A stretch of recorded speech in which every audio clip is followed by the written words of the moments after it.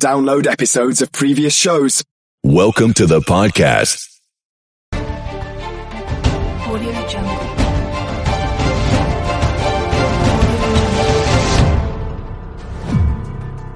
Audio Jungle.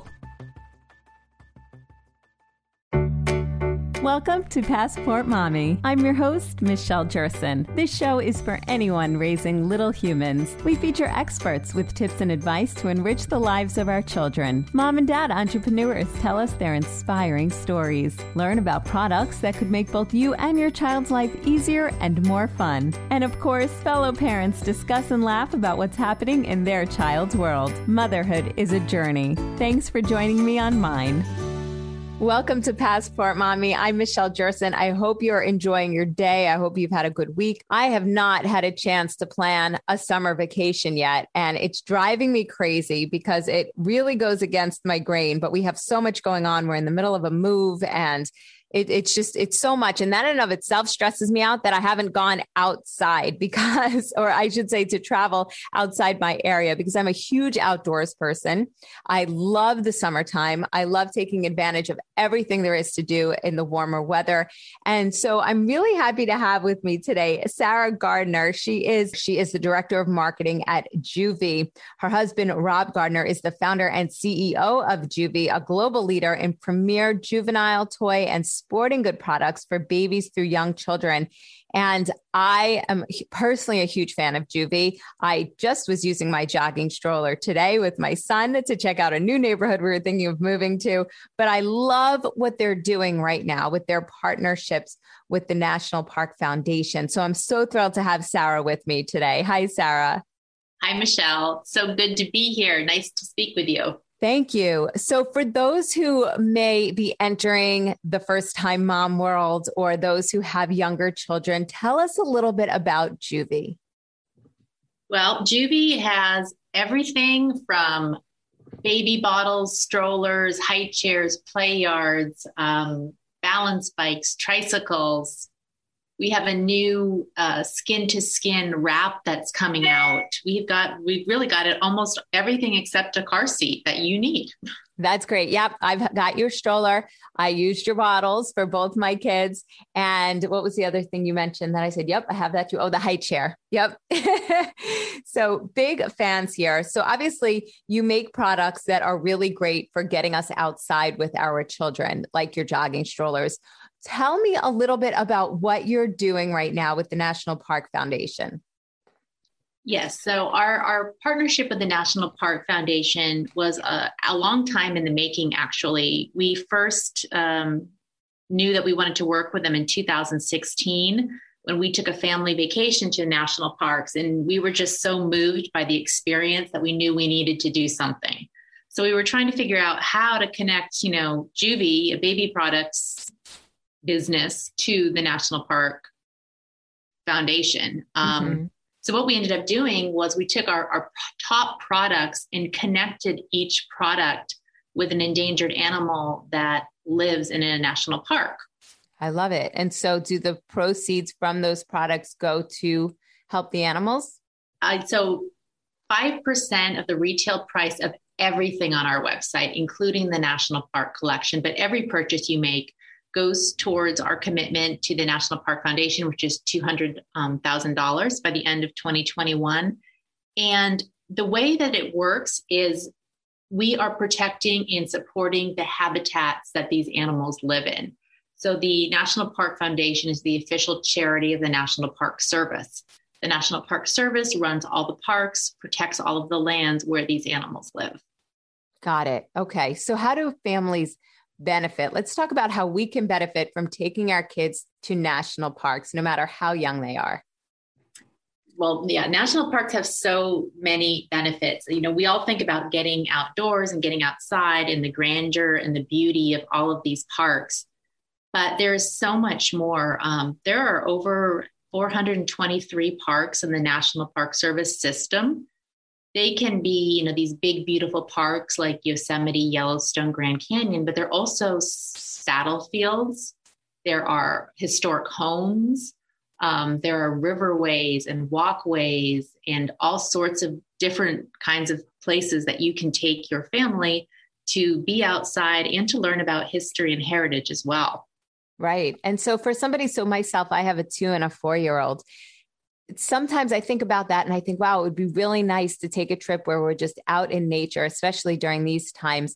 But then I think, how will I stay with them? Will the accommodations be easy? What has your experience been when traveling with kids that young to national parks?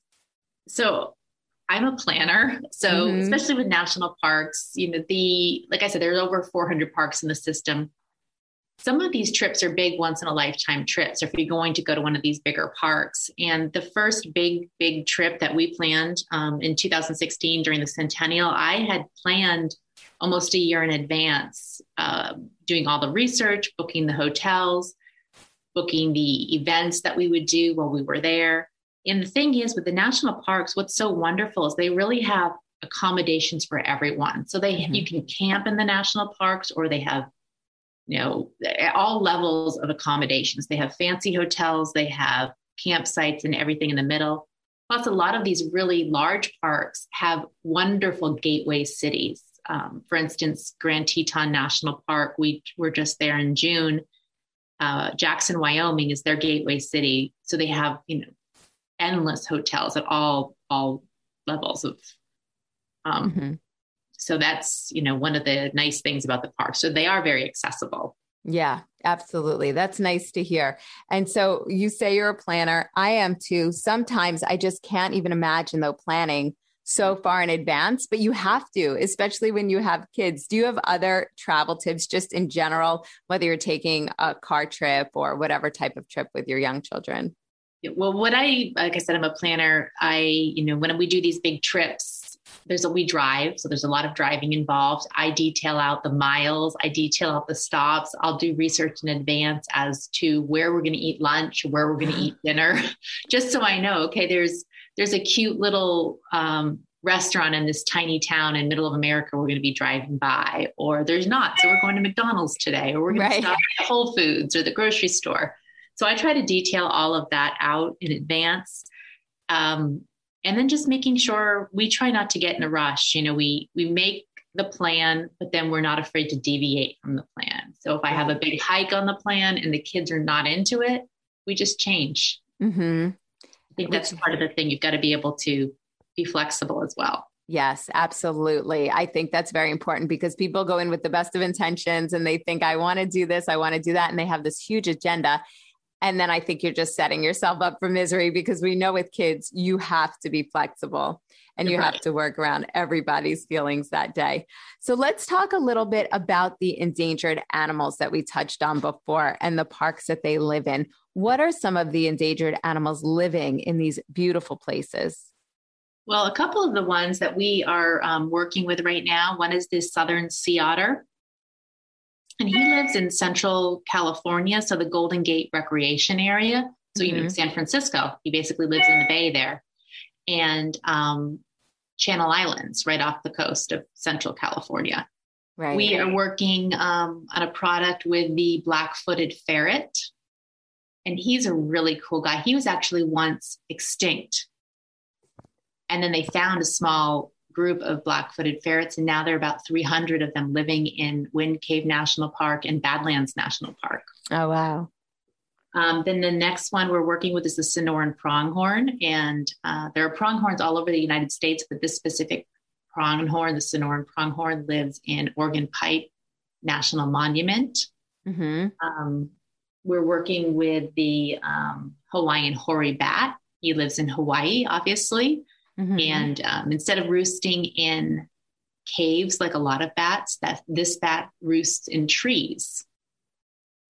So those are the first 4 animals we're doing. And then we have other animals that we're going to do over the next year. Terrific. I love that. And so how can we teach our kids to make a difference when it comes to awareness and to teach them just about the environment and taking care of the environment and the animals that live in it? I think with kids, they're always watching us. So one of the best things that we can do is just to set a good example. recycle. Don't use plastic water bottles if you can not. Go outside. Always leave places better than you left than you saw them when you got there. So, always take your trash when you leave a park. But if you see something on the ground, also pick it up and throw it out. Right. That's really smart advice.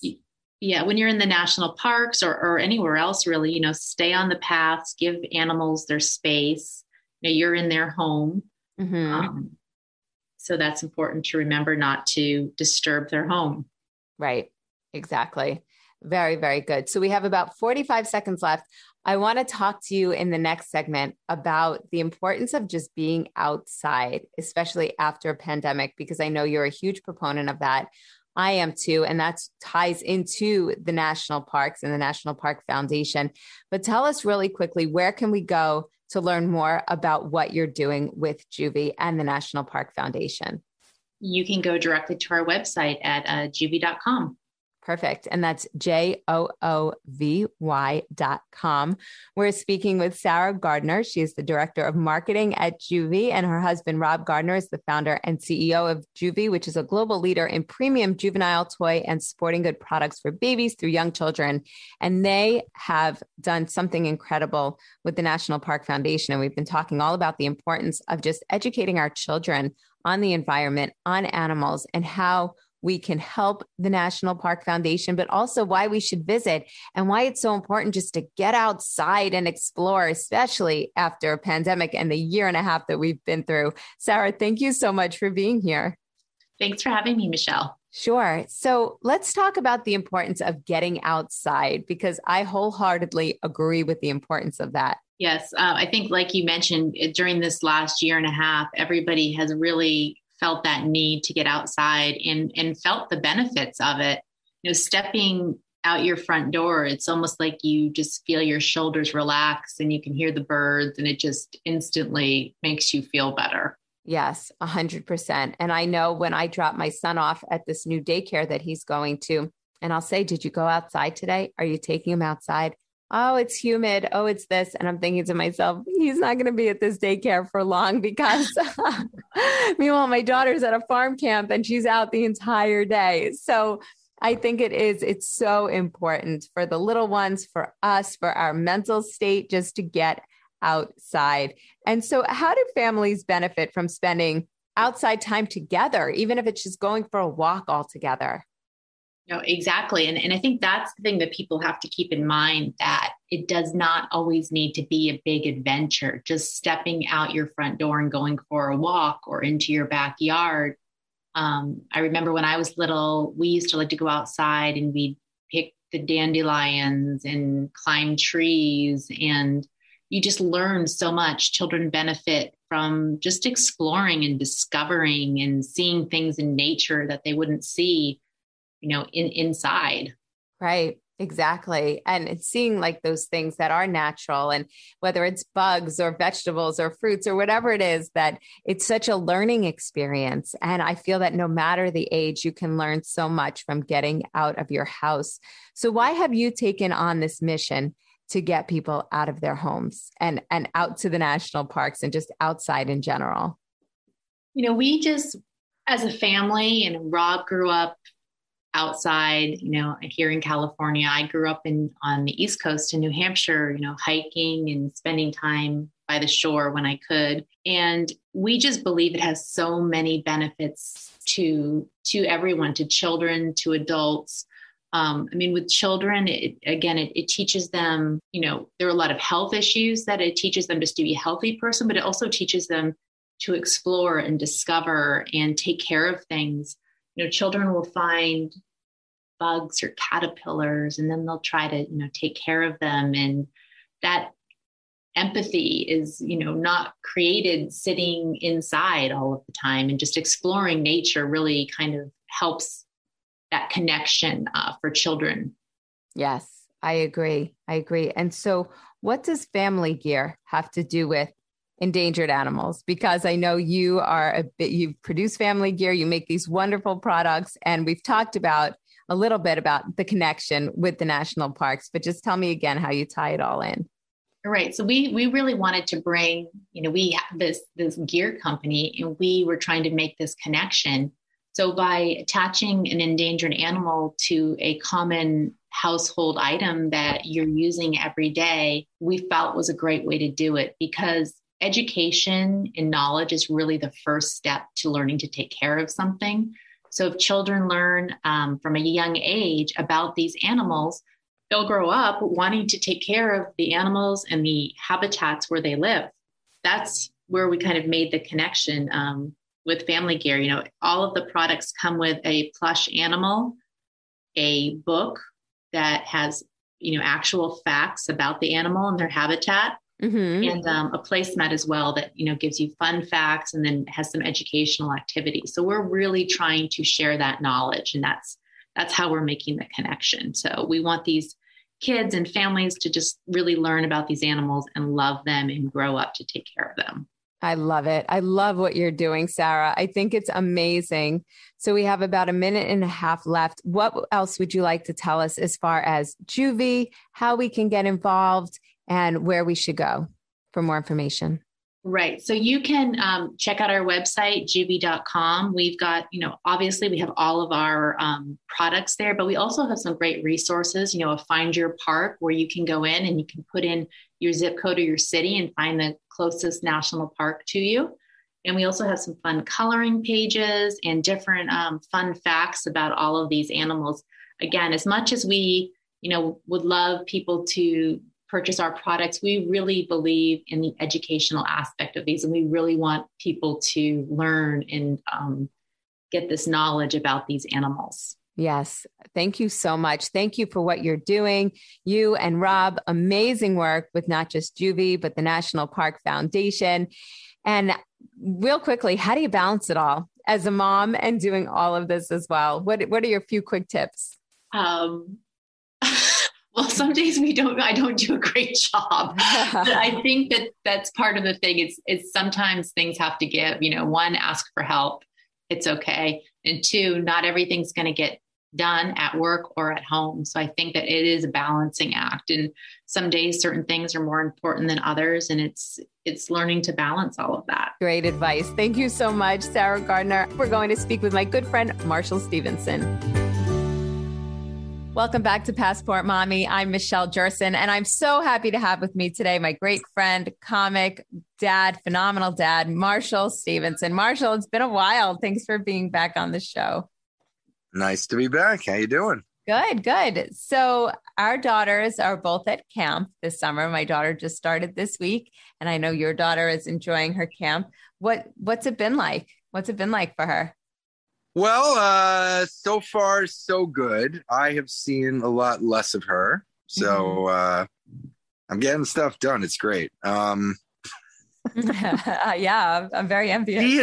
She had some trouble since we last spoke during her last few weeks of school, where she encountered, I won't use the word bully, but somebody who was saying things like, "Your backpack is too small. Why do you wear your hair like that?" Are you serious? Yeah. And then, "We don't want to play with you," or "You take the green one." Wow. Yeah. And how? I mean, they're 5. She's 5. 4.5. So preschool. And there was one girl. And then it turned out that another girl who had previously been nice to her sort of was brought to the dark side by this girl who was saying things like that. And so we had an incident. We talked to the teacher, but it didn't stop right away. And we had this whole discussion. And then I wanted her to kind of fight her own battle, or at the very least talk to the teacher herself instead of having me talk to the teacher. So we went through a bit of a process, which never got completely resolved. Sort of school year ended. Wow. It's like, that's what I fear. I mean, I fear that it's coming. It's going to start. I'm going to relive my childhood through my kids. And it's like, how do you, so how did your daughter respond to that? What did you end up doing? Well, first of all, I didn't know, were you picked on? Does this bring back bad memory? Well, it's just, it brings back memories of cliques and like your typical school age stuff. And a good friend of mine who has kids who are, I think, 10 and maybe 7, she says, yep, she goes, be prepared. You're going to relive your high school. And that's why, thinking about moving to near where I grew up, I don't know. I don't know if that's such a good thing. Yeah, I have a particular bias around that vicinity of where you grew up. I think oh my God, I can't believe I'm saying this. I'm going to get pelted. I think there's a higher mean girl quotient out there. Mm-hmm. I get that sense. I went to a camp myself with some kids from out there, and I think but this is nowhere near. This is in the middle of New York City. And you asked me how she did it. Yeah, I actually have the perspective that, oddly enough, that I'm glad it happened. Because there are people like that, and she was upset about it, but a little bit like, why would she do that? I was nice to her. Why wasn't she nice to me? She wasn't really that traumatized. It did not look like a kid who's been bullied. It just looked like, yeah, I like everybody except that, that kid. And that kid says stuff like, why do you wear those sunglasses? And I said, oh, well, maybe you should just, not play with that kid. Mm-hmm. And she was like, all right. But then the kid she would decide to play in a certain PlayStation, and then that kid would come behind her and also sign up in that PlayStation, mm-hmm. and then tell her that she didn't want to play with her. So there was the kid was seeking her out to kind of not be that nice. Wow. And then maybe not, but then we found out that the same was happening with every kid. Like, this kid wasn't nice to any of the kids. Okay. Right. But it doesn't make it easier, right? It's still like, you're always going to have that mean person, and you're still always going to have that person that's picking on, whether it's just your daughter or everybody. And it's so hard. It's so hard, especially if you have kids like my daughter, who tends to be on the sensitive side. So it really comes down to us, and how are we going to handle this with our kids, and so that it's presented to them in a way that does not traumatize them, and that they can learn the skills to get past this. Yeah, and I don't think it was traumatizing. I don't think that's why I said at the beginning I didn't want to use the word bully, because the kid I think part of the problem is that my kid said, well, she's not being nice, so now I guess I have to, be extra nice to her and give her another chance.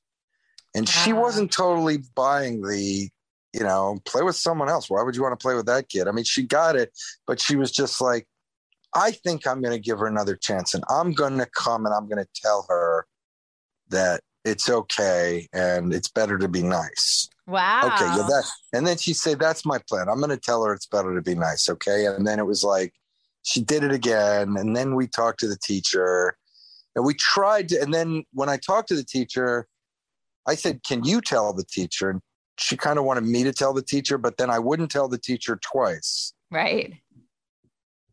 I brought her over and said, my daughter has something to tell you. Mm-hmm. I wouldn't tell her. I wouldn't. And then the next time, because it happened again, I wrote her and said, my daughter will be talking to you about this. But it continued. And then they moved the desk. And then there was another kid who kind of was brought into that mean girl. But then as soon as that kid was talked to, she was nice again.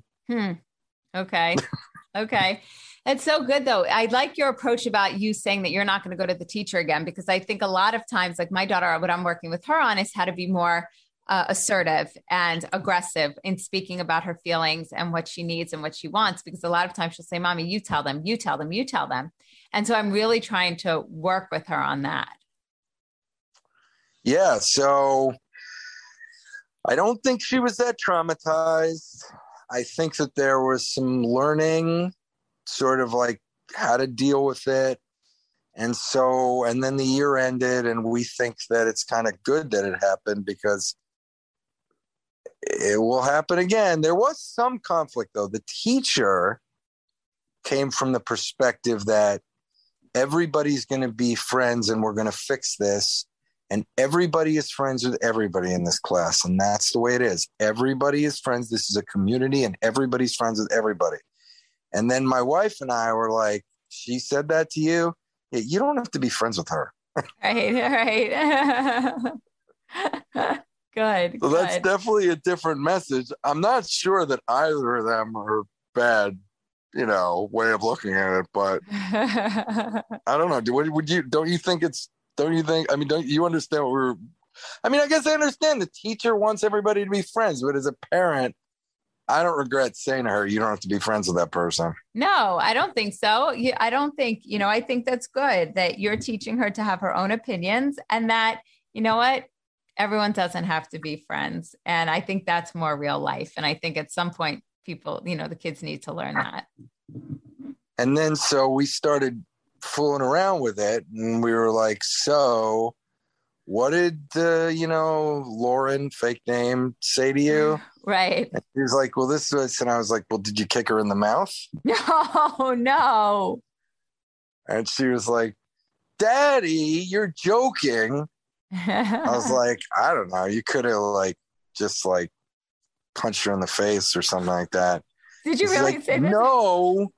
Well, I said it knowing that she would get I wasn't serious. If I were worried at all that she thought I was serious, or she was a kid who would otherwise, she's the most, docile child. She would never in a million years do either of those things. It was clear I was being funny. You think that's bad? Right. I'm a comic. I say things I know, like that but it's funny though that you say, I can't even imagine having those conversations with my daughter or son, saying that to them. I wonder how they would respond, but I'm like, maybe I do need that. Maybe I do need to be more aggressive and get her to be more aggressive. But you know what? She's just back at camp. She's on her third day at camp or fourth day. We're on Thursday. She hadn't been in school or anything for 15 months. So I think she's doing okay. Yeah. That's you have to learn how to be social. And, adults are having trouble. They're forgetting manners. There's all these reports about all the people and their slobby behavior out in public again. And they're more impatient and all these. Everybody has to remember, everybody has to remember how to be social, especially the people who were never taught in the first place. Right. Exactly. It's so funny. Yeah, we can learn a lot from our kids and through our kids, but I think the biggest challenge too is not not going back and thinking about what we went through when we were kids, Well, right. But I mean, I don't remember. I didn't experience a lot of that. By the way, we did tell her, I give you the wrong idea with the kick in the mouth. And then you said, well, I maybe I should recommend being more aggressive. We obviously were kidding when we were telling her to kick her in the mouth. And we knew one point she was upset. She's like, stop, Daddy, stop it. That's not right. You don't do that. So obviously there's no danger in this and joking like this. Right. But we did say to her, if somebody says, I don't want to play with you, you say, well, I don't want to play with you. I did, we just said, if you don't want to play with me, then I don't want to play with you. Right. It's good to teach her to stand up for herself. Yeah. Somebody said to her once, you don't get to play with the blue blocks. And we said, well, then say, well, I didn't want to anyway. Right. It's just good. Or you're not the boss of me, or, talk back to this person. I mean, don't stand your ground. Don't let anyone tell you. And if they say you're not allowed somewhere, just be like, well, I didn't want to go there anyway. Don't let them have that power over you, because the bully does it to get the rise out of you. I mean, the bully is never going to bully confident kids. Right. They bully the kids who are not confident. So as long as you stand your ground and you're like, well, I don't, whatever. It's like, oh, you have so we didn't worry at all, because if she's making fun of her backpack and she comes home and she says, I don't want to wear this backpack, and she's crying, that's fine. But she's like, why does this kid care about my backpack? You know, she's telling us the story like that. She's like, I like my backpack. Right. Good. Well, like, well, tell her you like her backpack. Tell her backpack is too big. Right. Right. Yeah. No, that's excellent. And I think it's excellent that you're even at that point developmentally where she's getting these experiences, and so that she can learn this and build her confidence and know how to deal in these situations. I think that's tremendous. I think you're doing a great job. Adversity. Yeah. They're going to have to deal with this. It's not a bad thing, in my opinion, if a kid falls down, gets hurt, has a kid pick on them, have some other uncomfortable situation. Clearly, you want to minimize any serious illness, damage, hurt. I mean, obvious, you don't want to be reckless. But yeah, these kinds of things. I mean, there was just so much written, and it speaks to me about snowplow parenting.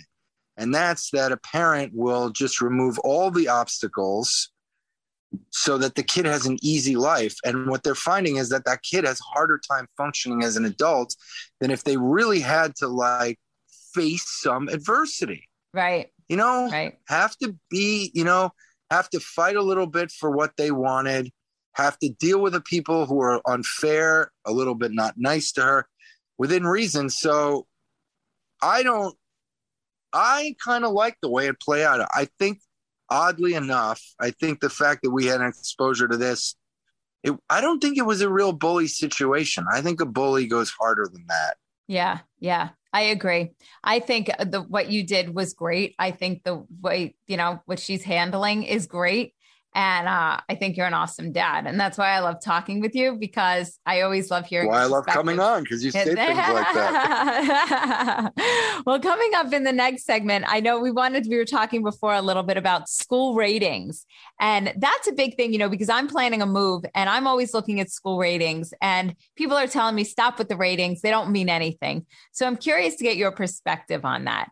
We're speaking with Marshall Stevenson. He is comic, dad, and he owns the New York Beer and Brewery Tour. So if you are in New York locally or visiting, you have to check that out as well. And don't forget to follow us on social at Passport Mommy on Facebook, Twitter, and Instagram. And you can always email me, Michelle at Passport Mommy. We're going to talk to Marshall Stevenson, owner of the New York Beer and Brewery Tour, but also just a fabulous dad and comic. And Marshall, we were talking before the break just about school ratings a little bit. We said we were going to talk about that because, I like where I live now, but the school ratings are okay, not great, but they're okay. And, places where I'm thinking about moving, they're also, either average or it's like, people say they move for the school district and they look on the ratings. How do you feel about the ratings? Because I feel like it could go either way. No, I don't.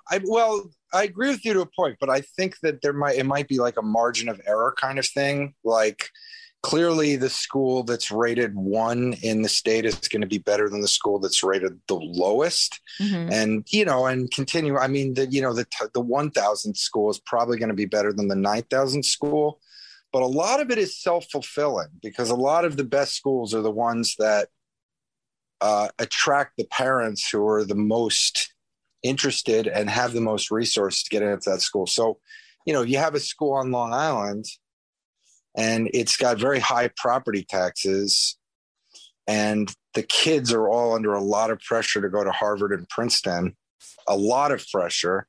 Mm-hmm. Then a lot of them are going to end up going to Harvard and Princeton just because that's what the parents are pushing for from day one. Right. Rather than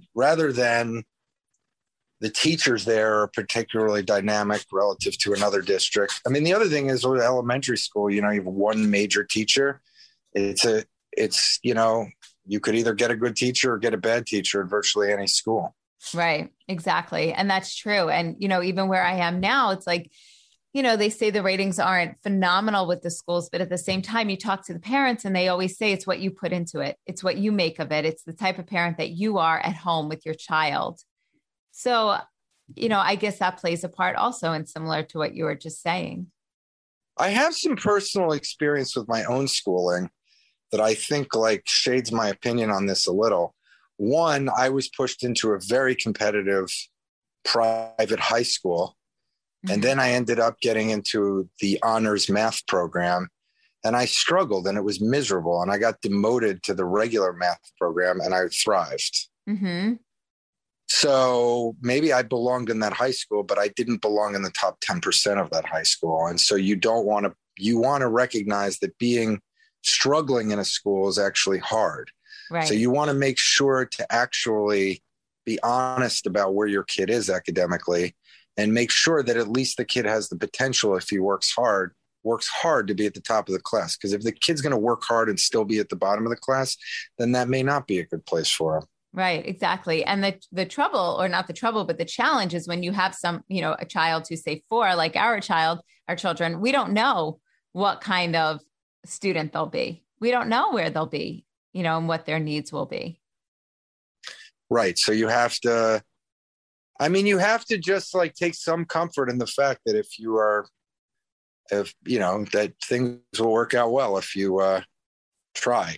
Right. If you're you're conscientious, you care about education, you make some educated guesses, and you don't just not care about anything, then you'll probably be fine. Well, also, and there's something to be said, and again, that brings me back to like my experience. I had another experience with school. It's like high pressure environments might not be good for your development. Like we were talking about bullying in another segment.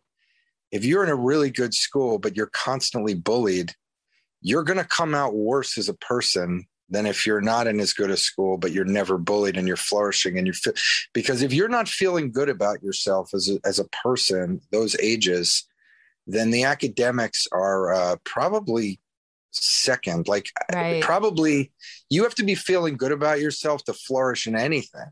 Like otherwise you're going to be, maybe not. Everybody knows the kid who's the dork who's bullied but still gets all A's. So as I'm saying that, I'm like, that's not true. No, but I know what you're saying. Anyway, the other example I was going to give you is like when I went to college, my dad went to good school and I had some alumni connections and good ones. And my grades weren't good enough. So I went to a different school, which is where I met my wife and all my friends, and my career started there. And thank God I didn't get into the better school, because I just know that other school, the school I ended up going, was better. So like, careful what you wish for. That's right. We have to keep that in mind. It really is just all that you make of it, because look at your beautiful family that you now have because you went to the school that you went to instead of the one that you thought you would go to. Marshall Stevenson, as always, thank you so much for joining me today. I always love speaking with you. And don't forget, you should check out the New York Beer and Brewery Tour if you are in the New York area or you're visiting or you have family and friends who are visiting. Definitely a really fun experience. I'm Michelle Jerson. Thank you so much for joining me today. I'll talk to you next week.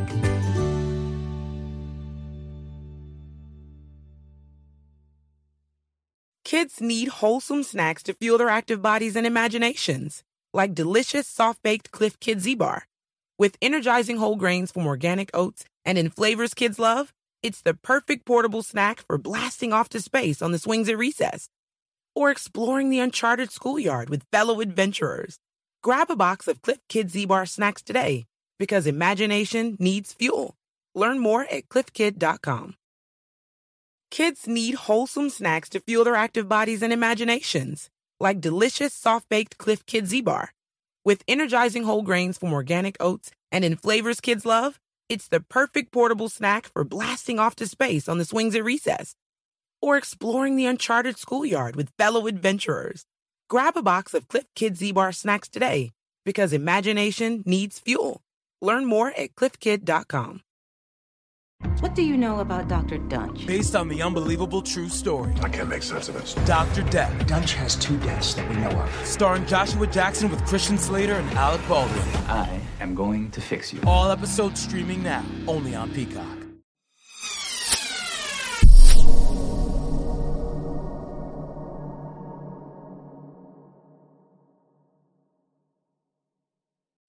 If you enjoyed this episode, please leave us a review on iTunes.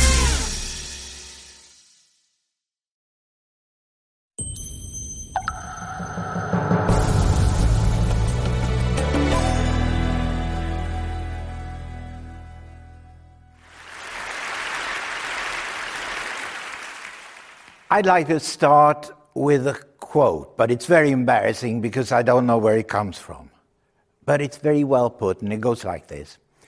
Copyright is designed not only to provide fairness for authors, but also to enhance the quality of life within a society by promoting the progress of science, art, and culture. In other words, the concept of making it economically feasible for creators to create is now globally recognized as a social imperative.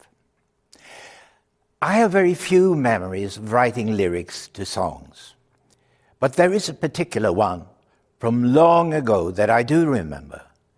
I was lying on my stomach on a bed in a small guest room with a writing pad in front of me. In the master bedroom next door, my then wife Agneta was sleeping undisturbed. The music was playing in my head, so no need for speakers, not even headphones. A melody that still lacks words is virgin territory upon which a lyricist must tread lightly. Some of the time, the final words on the page are the result of hard work, deep thought, and the intuition that a songwriter must learn to trust. But sometimes extraordinary things happen. Closed curtains are suddenly drawn, and the melody speaks to you. It starts to conjure up images and even sequences of events. All you have to do is write down what you witnessed. A song can come to its creator in bits and pieces, but when it once in a while appears out of thin air in its entirety, it seems to suggest it had already lingered there for God knows how long, perhaps impatiently waiting to be plucked down by someone with a keen and sensitive ear, as if it needed the right vessel to flow through from the realm of ideas all the way down to earth. I was deliriously happy when I had finished. At that moment, I was grateful for music itself, for the sheer existence of this elusive, undefinable phenomenon that seems to ignore our brains and go straight to our hearts. I wanted to sing it out loud, but it was 2:00 in the morning, and even in my euphoria, I had the good sense not to wake the woman who was to sing my words the next day. If Benny Andersson and I had written that song today, you might not have gotten to hear it. It could have been just another lost stream, about 80,000 new songs uploaded to streaming services every single day. The competition today is fierce, much fiercer than it was back in 1977. And even if our song had been clicked very often by Spotify subscribers, chances are slim that the royalties would have paid anyone's rent. So what I want to talk to you about today is how I see the changes in the song economy, using my perspective of what it was like to be a songwriter when the music industry was simpler and perhaps more predictable. These days, everything is tracked by our data. And data from streaming tells us that listeners much more often click their favorite song than their favorite artist on a streaming service. Sometimes they're not even sure who it is they're listening to, if it's a playlist, for example. So if we're paying more attention to the song, though, what about the songwriter? Songwriters have been forced into the backseat, and I would even say bungle into the trunk. My concern is that songwriters are at risk of becoming invisible victims of the change that is taking place. The music business is now a song economy, yet the creators of the songs that fuel it get the smallest slice of the pie. How did that happen? I am not for one moment about to suggest that we should turn back the clock, which you may have suspected from an old pop star. But what's happened in the last decade has the potential to be incredibly positive for songwriters. No, instead, I'm going to describe the unintended consequences of the streaming revolution, how they are reshaping the lives of songwriters, and then I will present some proposals for how the impact of these unintended consequences can be addressed. It has never been a better time to be writing and making music. Anyone today has the potential to find a global audience, and if they so choose, they can even try to do that on their own, without a record label or music publisher. A whole music software industry is emerging, serving the needs of a new generation of artists and songwriters. Streaming has enabled this new music paradigm. Once the pandemic stopped live music in 2020, many artists realized that they couldn't pay their bills on streaming alone. Some have moved back in with their parents, and others are driving Ubers to make ends meet. Previously, streaming had more or less been promotion for their tours, and live appearances by far providing most of their revenue. It's funny, but it was exactly the opposite for ABBA in the 70s. We hardly toured at all, and when we did, we lost money. But, the touring was supposed to be promotion for the albums, so that it didn't matter. And I can't recall that we ever complained about the size of our royalties, which the artists during the pandemic have done bitterly, when streaming royalties suddenly were the only source of income. If this is the impact on artists, I thought, welcome to the world of songwriters. Most professional songwriters don't tour, they don't sell T-shirts or other merchandise, they rely on the song itself. But even that seems to be changing, because the song has evolved in response to streaming. And it's increasingly common for record labels to get large teams of songwriters to work together, creating almost genetically modified hits. Songs are written and structured in ways that are optimized for the algorithms that streaming services use to decide what music you and I listen to. Some research has been done to suggest that these days, a Billboard Top 10 hit has on average 5 songwriters. Not 1 or 2, but 5, and sometimes even 10. And on top of this, they're having to write more songs and more quickly, simply to keep up with the insatiable demand for new music that streaming creates. After ABBA had won the Eurovision Song Contest in 1974 with Waterloo, royalties suddenly came pouring in.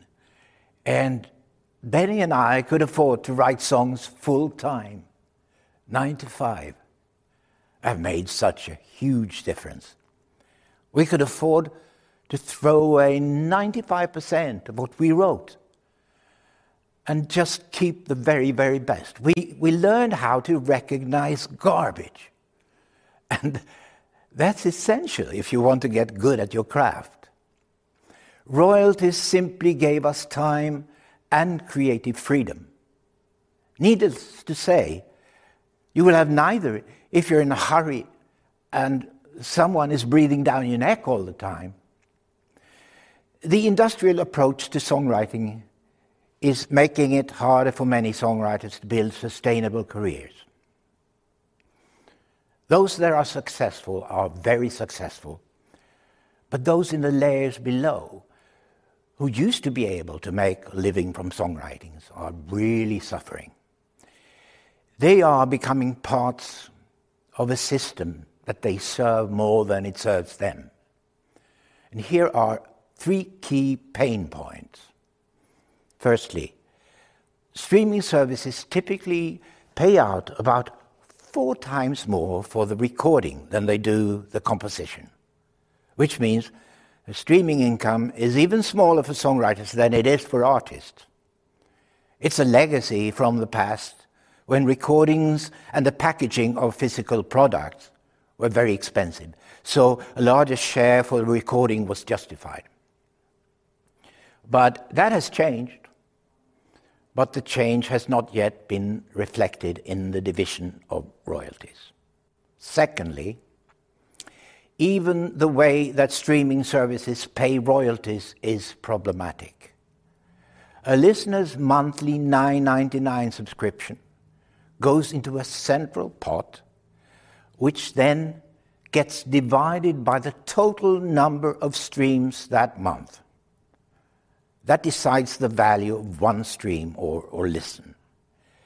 This means that if you have streamed Arne Janssen's Jazz Trio, if you have done that 50 times in the past month, and the neighbor's teenage daughter has streamed Justin Bieber 5,000 times, only a small fraction of your 99 will go to Arne Janssen.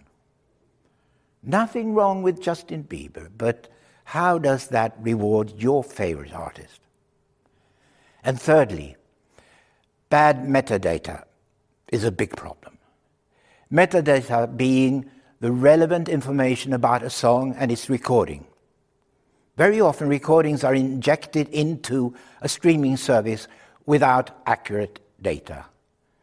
The name of the writer is missing, for instance. That means that the streaming service doesn't know where to send the royalties, and the money is put in a so-called black box. Just sits there. Recently, 20 streaming services distributed $424 million to a US nonprofit organization, which is supposed to try and find the rightful recipients of all that money. It will take years if they ever find them. The combination of all these issues and others are creating a perfect storm for songwriters. Over the last decade, I've watched this situation get progressively worse, and during the past 5 years, I've been engaged in projects that aim to do something about it. So how can I help? Well, first of all, I have you all here today listening to me. And that's, of course, what I want to do, to raise awareness. But I want to do more than just raise awareness of the issues. I also want to help the industry identify solutions. And here are a few suggestions out of many. 1, fan-centric royalties.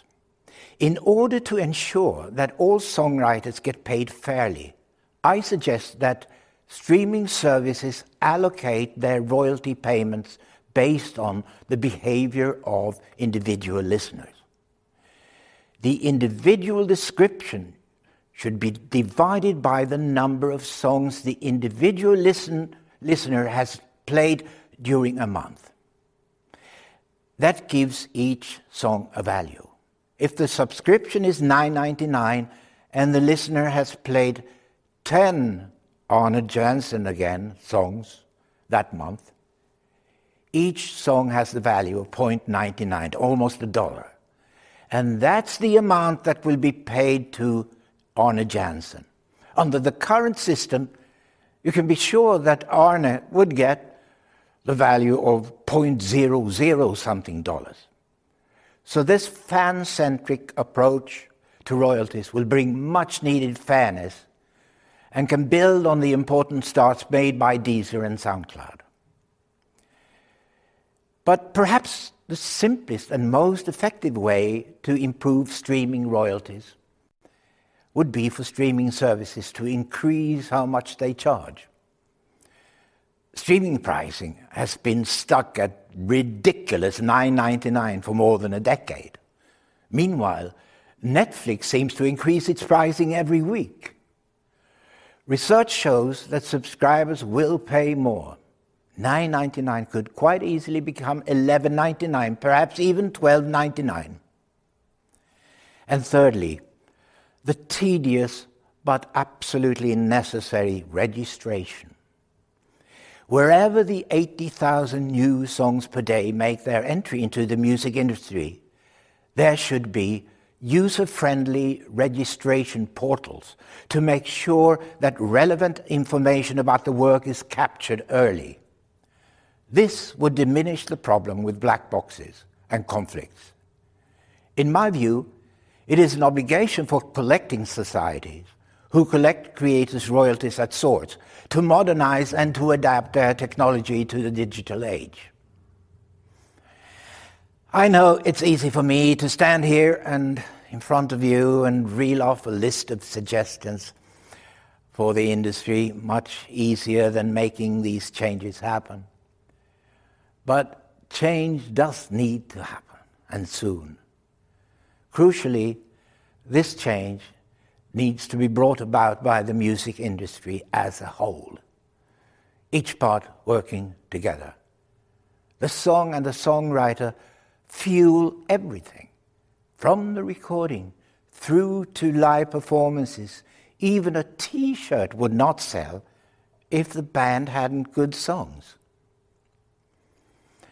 I have created memories with some of those songs, from the Everly Brothers, and then the Beatles, Elton John, and many more. Songs that sometimes would surprise me with a stab of envy, quickly washed away by their sheer beauty and the inspiration that they gave me. I know what they mean and what they meant to me. I've often wondered, what would we be without music? Less human, I'm convinced of that. If we couldn't hear music, then what else would we be deaf to? But we never seem to think about that, even though music is all around us, all of the time. This is the moment for the entire music industry to invest in supporting what is without a doubt its most valuable asset. Far too many songwriters out there are suffering in this creaking system.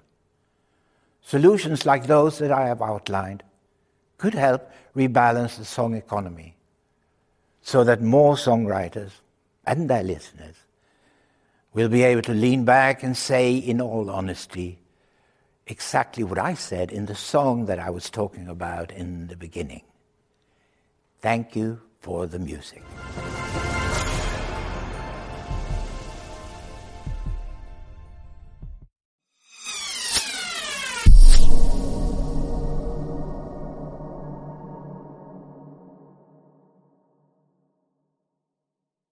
Please follow us on Facebook and subscribe via iTunes.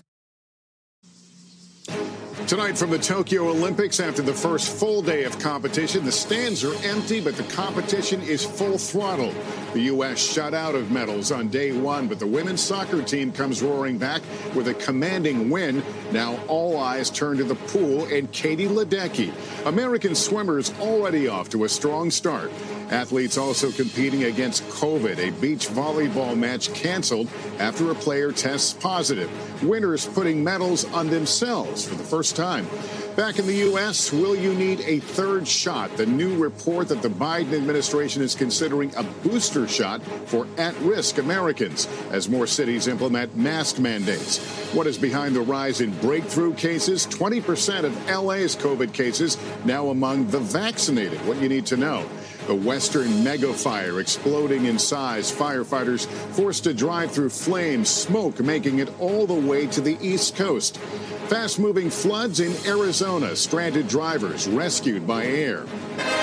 This is NBC Nightly News with Lester Holt, reporting tonight from Tokyo. Hello from Tokyo, where at long last Olympic competition is in full swing. The first medals being awarded. Team USA anxious to get on the medal count board. All the athletes quickly adjusting to competing in front of empty seats and without the reassuring cheers from family. Though in some instances, USA athletes taking up the cheering role for fellow Americans.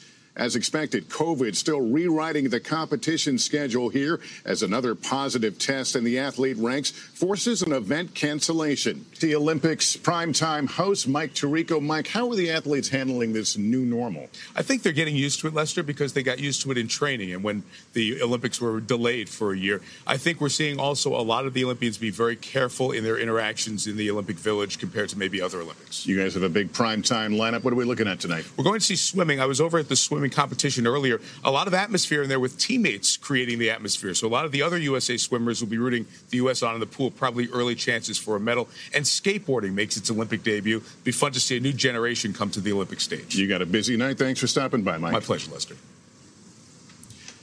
And our primetime coverage of the Tokyo Olympics begins at 8 p.m. Eastern right here on NBC.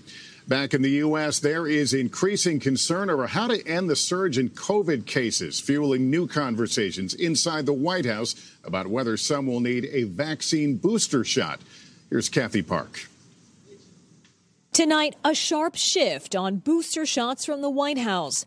The New York Times reporting senior health officials are considering an extra dose for at-risk Americans, plus those 65 and older. As long as the world is not fully vaccinated, this virus will continue to replicate and mutate, and it increases the chances that we will need a regular vaccine series. This week, independent advisors to the CDC urged federal regulators to move quickly on a decision for a booster, saying people with weakened immune systems have a higher chance of breakthrough infections. While the Pfizer and Moderna vaccines await full FDA approval, the CDC may be working around that.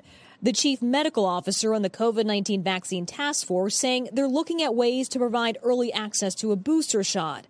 The administration previously saying there wasn't enough evidence for boosters. Nationwide, the numbers keep climbing. The 7-day average for new infections is up more than 50% from last week. In hard-hit Missouri, cases shot up 70% in just 2 weeks. Researchers say the Delta variant is fueling the surge. The UK variant was the most contagious virus we had ever seen. It took over the entire state in 3 months. The Delta variant did that in 3 weeks. Some hospitals in the state are treating unvaccinated COVID patients for a second time. Patients who had COVID last year getting reinfected this year, and some of them are getting admitted in the hospital. To slow the spread, St. Louis will reimpose an indoor mask mandate starting Monday. The NFL also doubling down, with fallout from the announcement that teams could face forfeits for COVID outbreaks among unvaccinated players. A coach for the Minnesota Vikings and the New England Patriots reportedly out for reasons related to the new guidelines. And with training camp about to get underway, the NFL's medical director says that 80% of the players have received at least one dose of the vaccine. Lester? Kathy Park, thank you. There are a growing number of so-called breakthrough cases. These are cases where people who are fully vaccinated are now testing positive, some getting sick. Here's Vaughn Hilliard with why it's happening and what you should know. The headlines, unexpected. 7 vaccinated Stanford students, positive for COVID. 6 vaccinated Texas Democrats traveling together, positive, and hundreds of Cape Cod residents and vacationers vaccinated but positive. These are headlines that make us stop and think, where is this going? Public health officials agree. If you're fully vaccinated, you almost certainly won't be hospitalized or die from COVID. The numbers of people who get infected with serious illness or who are dying from COVID-19 after being vaccinated is extremely low, really low. Look at these numbers in LA County alone. 20% of confirmed cases were breakthrough cases, but less than 1/100% of those vaccinated have been hospitalized. But why are we seeing so many cases now? Delta has turned our streets into a NASCAR track, to levels 1,000 times what the early virus would have gotten to in people's airways and their blood.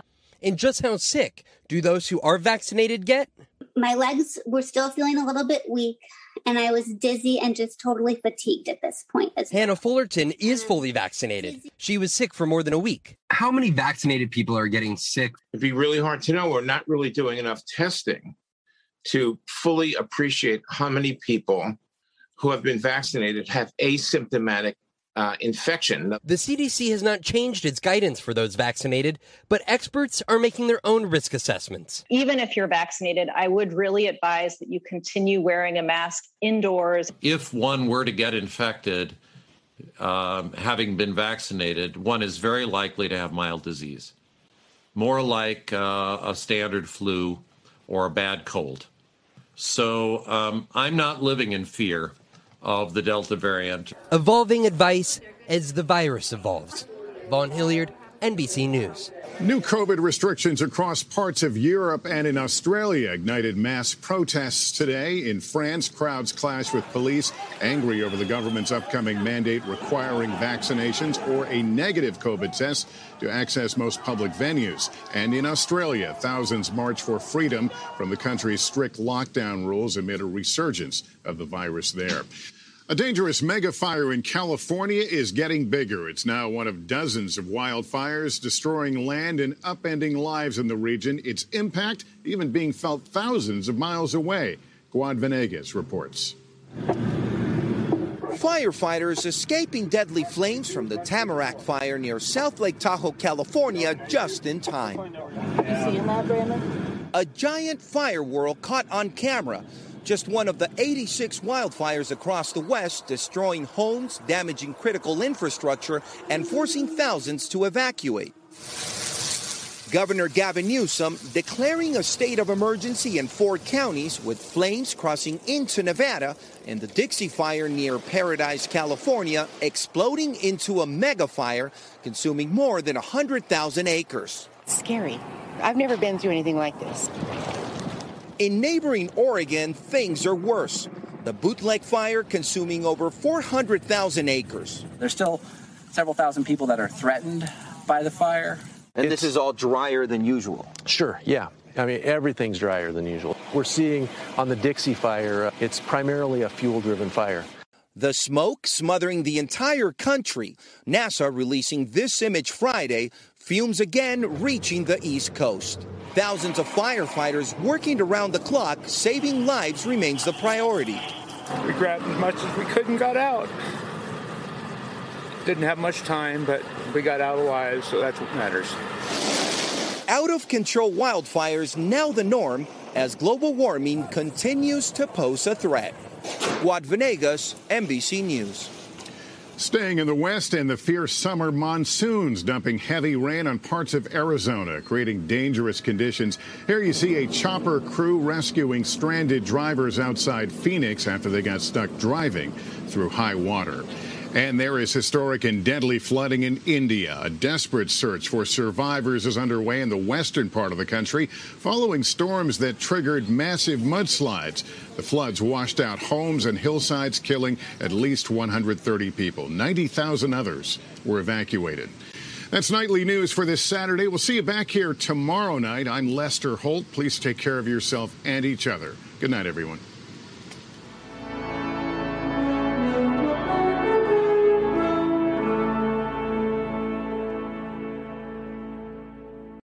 Hey, NBC News viewers, thanks for checking out our YouTube channel. Subscribe by clicking on that button down here and click on any of the videos over here to watch the latest interviews, show highlights, and digital exclusives. Thanks for watching.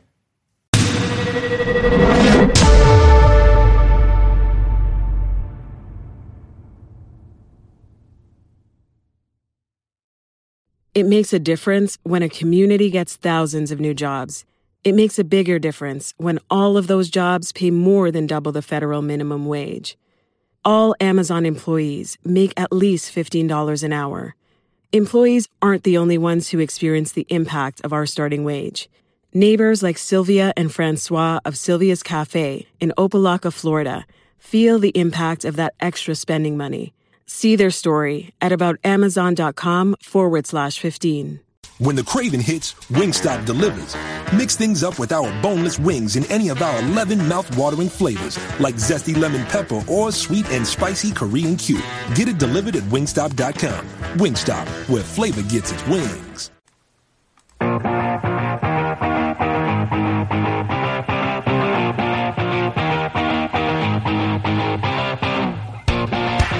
This is me, your host.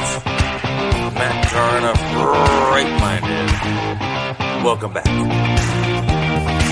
one of the other podcasts, Right Mind Podcast at gmail.com. That's Right Mind Podcast at gmail.com. If you have any comments, questions, concerns, or theological insights, let us know.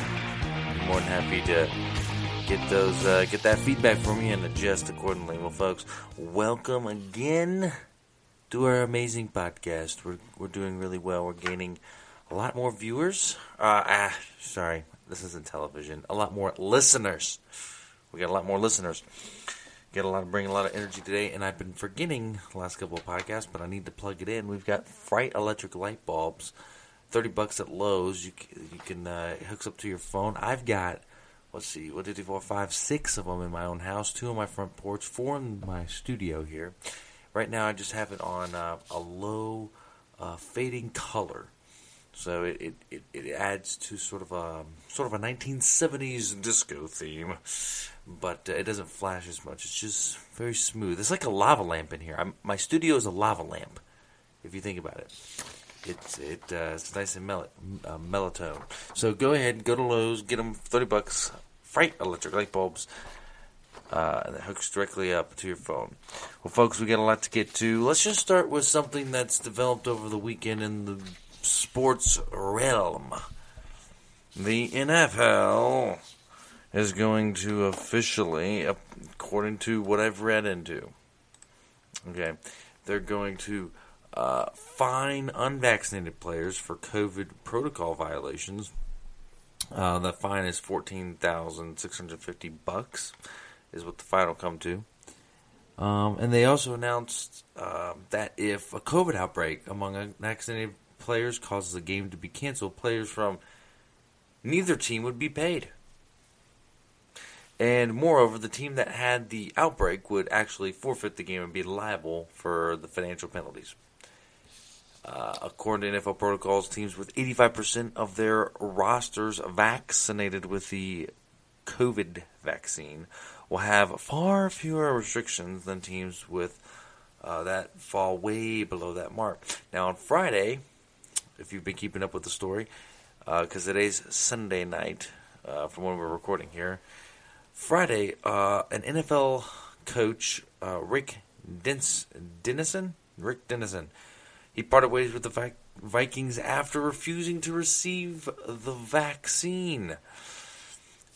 In addition, you had folks like, what's his name? I have to go back. DeAndre Hopkins. He's been traded or signed with the Cardinals. He was originally a Texan, now he's a Cardinal. So DeAndre Hopkins, a star, like one of the major stars in the NFL, like top-tiered paid folks, top-tiered wide receivers, fantasy picks, all that stuff. Let me tell you.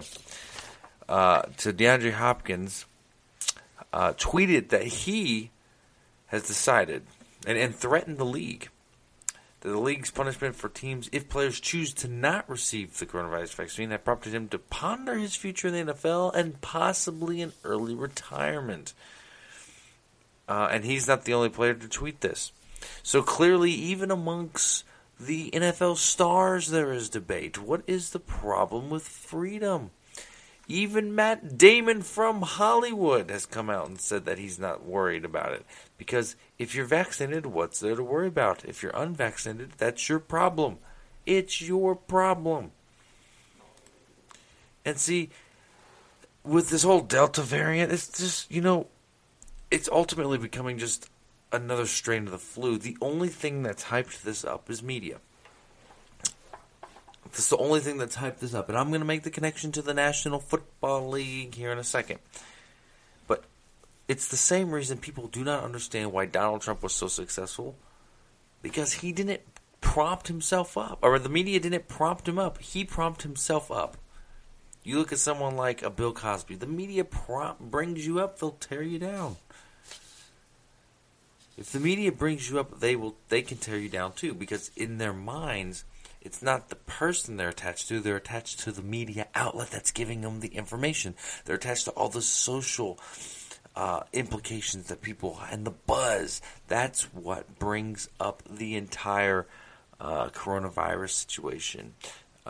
when they perceive somebody to be good. Look at Dr. Fauci. Dr. Fauci was perceived to be good at first, right? 67% approval rating. Everyone liked him because the media was pumping him up. Donald Trump was talking about him decently. And next thing you know, Donald Trump starts talking bad about him. He takes a little hit in the approval ratings because people follow Trump more than the media. But the moment the media turned on him, on Dr. Fauci, Saint Dr. Fauci of the perpetual lie, earlier this year, Dr. Fauci's approval rating is near the 30s. So it's because, but how come when they attack someone like a Donald Trump, somebody like a Rush Limbaugh, somebody, there are many other examples out there I can't think of right now, like a Mike Sherman. It was another good example. When they build themselves up, or like a Vince Lombardi, if we're going to go to the NFL, somebody like them. Or John Madden. He's another good one. Because they weren't built up by the media. People were attached directly to them. And so, the same thing with the coronavirus. The coronavirus is not going to go away in people's heads until the media lets it go. And then really, the media is not going to let it go until the Democrats let it go. And it's going to be a two-tango thing because the media is the Democrat Party. And you look at, and it's really this whole concept of fear equals control, and control equals power, and the Democrats and the media cannot give up power, so they have to prop up this new Delta variant. They want to be able to, they want to make it a lifestyle choice at this point.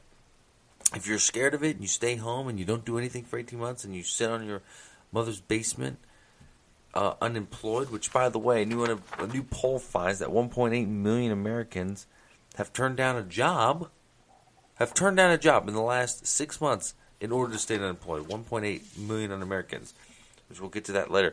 But if you're going to sit in your mother's basement, that's a lifestyle choice.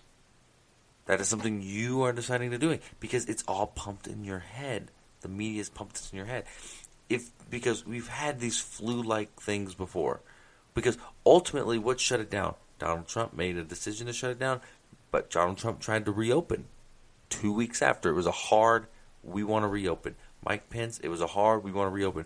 They went along with Trump the first 2 days, if you remember. They were all about, oh, this is great, he's shutting it down. It was like one of the few times the media gets praised, and I was skeptical. If media is going to praise the Donald, mainstream liberal media, there's something else behind it. Then 2 weeks later, he tries to open it, sticking to his 2-week plan. And the media, they just attacked him. They said it was too early. Oh my God, what's going on? It was, and that's what caused the divide right there. The moment Donald Trump said he wanted to open, and the media wouldn't let it go, and there's when the divide really began. And between really it started with anti-mask, pro-mask. I mean, there's all sorts of different categories people are lumped into. Like I'm pro-mask but anti-vaccine, or I'm anti-mask, or I'm pro-vaccine, or I'm two of both, or whatever. So many different groups. But the divide really started there. First, it was amongst the masks, and the politics just had to keep going from there.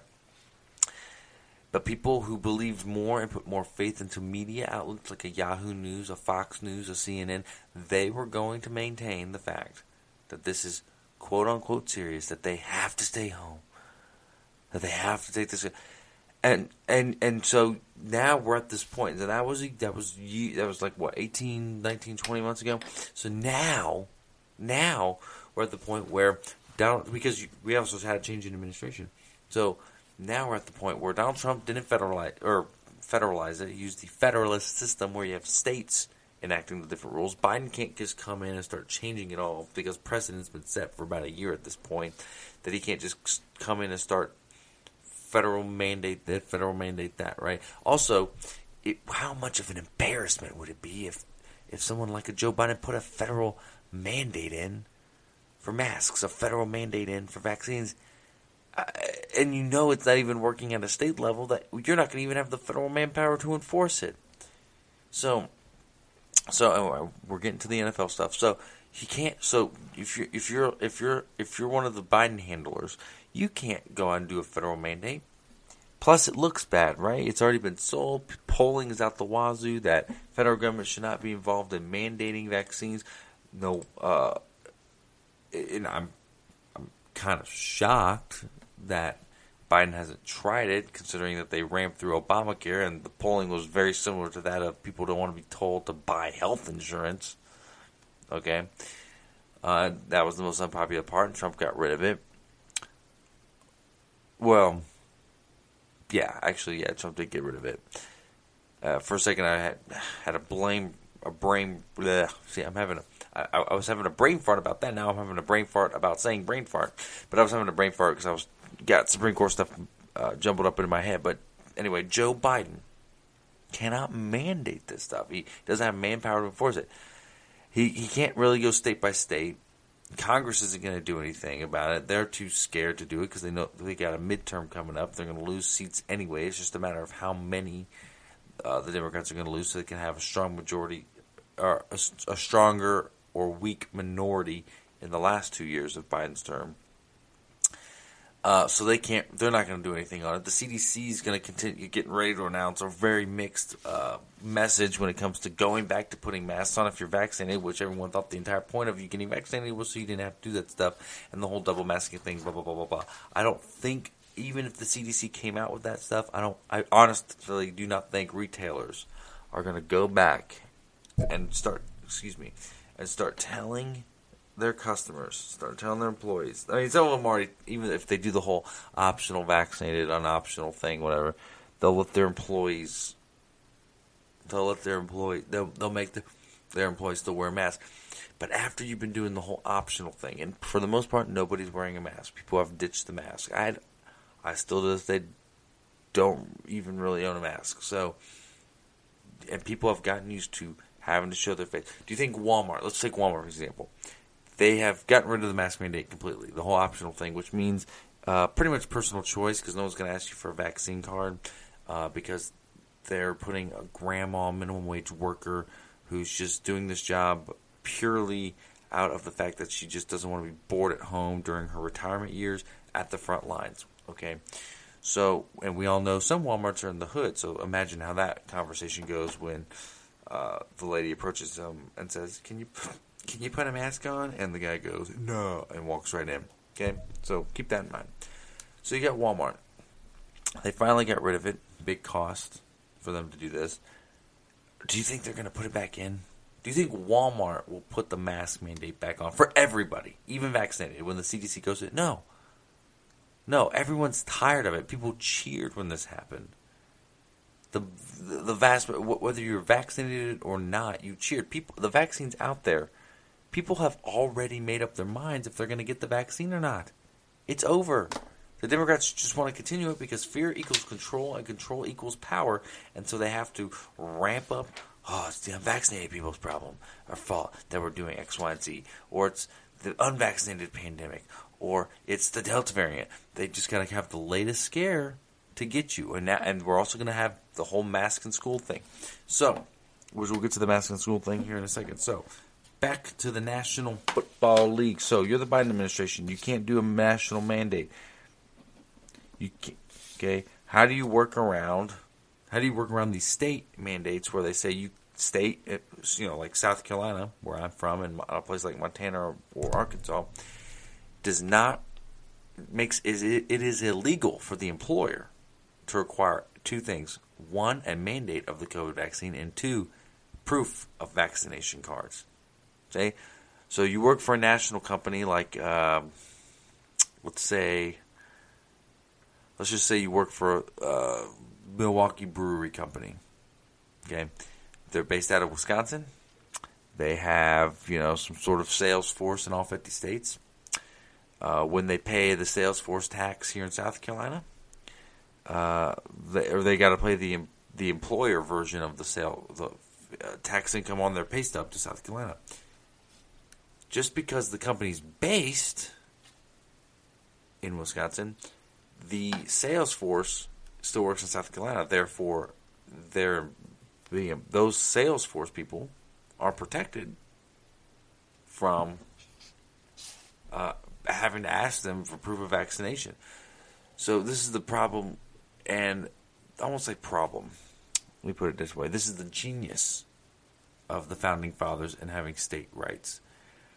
Because some people are cursing out right now. Oh my God, this is the problem with the state government. You know, we just need one system. That's all we need. We just need one. Yay or nay? No, this is the genius of it. If you don't believe in it, and you feel that strongly about one way or the other about a particular issue, move to that state. And next year, I am confident the Supreme Court will overturn Roe versus Wade and push it back to the states for the states to make their decision, and the left will be praising the federalist government. I don't think the Supreme Court will go all that. We'll save that for another episode, but I'm just using it. Oh gosh, my glasses hit the microphone. I'm so sorry, but I don't think the Supreme Court will go that as far in the overturning Roe versus Wade and a complete federalized ban on it. We'll save that for another episode, but for purposes, so they reverse it, goes back to the states. The left will be praising it. Oh, isn't it great? Well, at first they won't be praising it. They'll be pissed off. But you get the point where, like, if abortion's illegal in Alabama, but you could go to New York and get your abortion if you so please. Right? It works on the left and the right issue. Right? When it comes to state choices. Right? Marijuana, fireworks, right? This state, it's illegal. This state, it's legal. That's the genius of federalism and how even a state can ignore federal law. You already have governors like Governor Ron DeSantis and Governor McMaster and Governor Abbott of Texas already saying that if there's a federal mandate on vaccines, they will not enforce it within their state, and they will anti-enforce it, meaning their laws contradict the federal government. They're going to make sure that the state laws imply that they do not. They're going to protect their citizens, that the employers do not ask for the vaccination cards, that their employers do respect the fact that they have unvaccinated people working with them. And we know that the states will win because Ron DeSantis has already proven it, and I think we've talked about it, but just to reiterate it, with the cruise lines. I almost said airlines, but I knew that was wrong. With the cruises, CDC, federal government comes out and says you have to have a vaccine card. It's illegal. There's a fine if you're a cruise line. You have to have a vaccine card, and you have to make sure all your passengers are vaccinated in order to get on a cruise. Can't have any vaccinated people. This is a little exception, blah, blah, blah, blah, blah, that they carved out, right? And all their employers have to be vaccinated. Well, Florida has the opposite, saying, nope, you can't do that. It's against the law. So they put the cruise industry in a tight spot. So the cruise industry is basically saying, well, look, if we do one way, if we go with Florida's way, then the federal government's going to come after us. And if we go the federal government's way, then Florida's going to come after us. Either way, law enforcement is going to stop us before our cruise line leaves. And ultimately what happened is that the federal government caved. The federal government caved. Ron DeSantis took on an industry giant in his state. A big attraction. A big employer in the state. The federal government was taking a chance that Ron DeSantis would fold because of how important these cruise lines are to the state of Florida. And yet he stood in there, and conservatism won because it's natural for a person to be conservative. They have to work their way really hard and be really engaged in media to get to the liberal side of things when it comes to these mandates stuff. So, and they win. Ron DeSantis wins because, number one, nobody went to court. It was just the cruise line said, we are going to tell the federal government to go pound sand. Because we're more scared of Florida. We know Florida is going to have our back if there is a lawsuit. Right? The governor and just like the president, Biden, have been talking to the cruise line. And nothing came of it. The federal government, Sleepy Joe, didn't enforce anything. So the president has been set that the states can do what they want with this. And there's other examples. But and I keep teasing it, I keep getting away from it, but the way the left is getting around a federal mandate, now instead of going after states, just like the cruise lines, they're going after industries. Okay? So Ron DeSantis wins the cruise line industry. The NFL is a little bit different. Sports industries are different, right? It's a league, it's a franchise. It doesn't really matter where the players live. They can technically say it's not a mandate. right? They can. It was like, oh well, you know, it's not a mandate per se, where it's just a suggestion, and there'll be a penalty if there's an outbreak, and we're going to put pressure on you if there's an outbreak, and you're going to have to forfeit a game. So they're trying to apply all this pressure. The left has admitted that they're trying to apply all this pressure, and yet there are still giants and heroes like a DeAndre Hopkins, like a Rick Dennison, standing in there because that's how strongly they feel about it. And I would propose to Roger Goodell, and I want to ask him, last year when all these players got COVID, how many of them died? How many of them were hospitalized? How many of them ended up having to go to the emergency room? The answer to all three of those questions is 0, 0, and 0. Nothing happened. It is the common cold. It is the flu. Every year you're going to have a different variant of it. Just like the flu, every year there's a different variant of it. Next year, mark my words, this year's Delta variant, the next year's going to be some other variant. It's just the way it goes. And so, right now, there's this social contract amongst the people here in the United States that it's stupid. It's in general, right? I know that there's going to be like the random Portland, Oregon, and the New York City and DC people, right? Right, but in general, from what I can tell from people I've talked to, from traveling the country, and I do a lot of traveling, there's a social contract that this is stupid and dumb. But then you have this hierarchy of collusion with media, politics, and state officials that, no, we have to do this as a liability, and we have to do this to show that no one's been sued for it yet. For a year and a half, nobody has been sued for the virus being contracted in a place,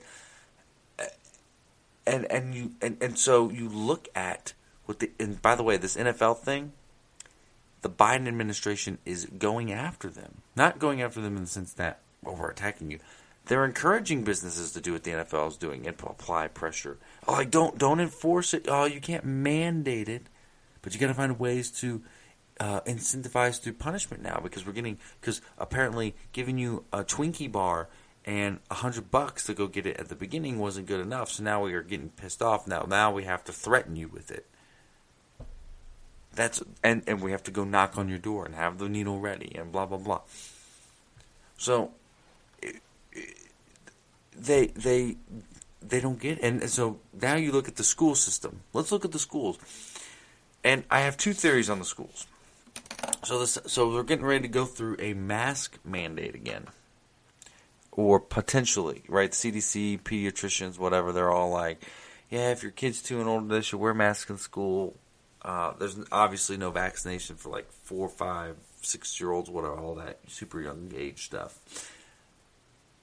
Right? Some states have said none of our kids we're not letting them, any local school districts allow masks in the schools. Some of them are saying, let's leave it up to the school district. Some states are saying that all schools have to have the masks. Right? And there's going to be sort of a revolt, in my opinion. And it's going to depend on the area. So hear me out. So some schools, and we already have examples of winning where parents have shown up and said, we are done with the masks. And the school board says, fine, no masks in school, or make an option or whatever. And they will win. In counties in Tennessee, in counties in Kentucky, even a county in Maine, actually, when I was reading the thing, but all over the country, school districts. But it's only in places, because some schools last year were closed the entire year. It was all virtual, right? So I believe that those schools, the parents won't fight back as much because to them it's going to be like, all right, as long as they're in school, I really don't care, right? That's how it was last year when they came off virtual. And parents didn't really fight the mask thing when their kids got back into school in like mid-October or mid-November, right? They were just like, all right, fine, wear the mask. We're back in school now. That's all that matters. Now that they've had a summer, now that families have been out traveling around the country, the vaccine question mark, if you go into a store, if you're vaccinated, wear a mask thing, whatever, is pretty much set in stone that, like, you don't have to wear a mask anymore anywhere you go. No one's going to ask you for the virus or for a card because of, no one. Some states it's illegal to do it in, right? Some people, I know people have lost them, and they're worried they're going to get double shot. I mean, I don't know, but anyway. So now that they're going back to school. They're fed up with it. So those parents will fight back versus the people who this is their first time coming back. They're not going to care as much. And if you look around the country, the places that went back early are going to be primarily red states. So if you live in a red state, your kid, for the most part, unless you're in like a blue dot, like in Atlanta in the middle of Georgia, or like Miami all throughout Florida. Actually, I don't even know if Miami does. I don't know what the Florida law is. I should look that up, but you get my point. You're not going to wear masks, right? It's going to be back to normal school sessions as we knew it immediately. If you live in a blue state, like a Virginia, like a Washington, like an Oregon, like a Maryland, you're probably going to wear masks.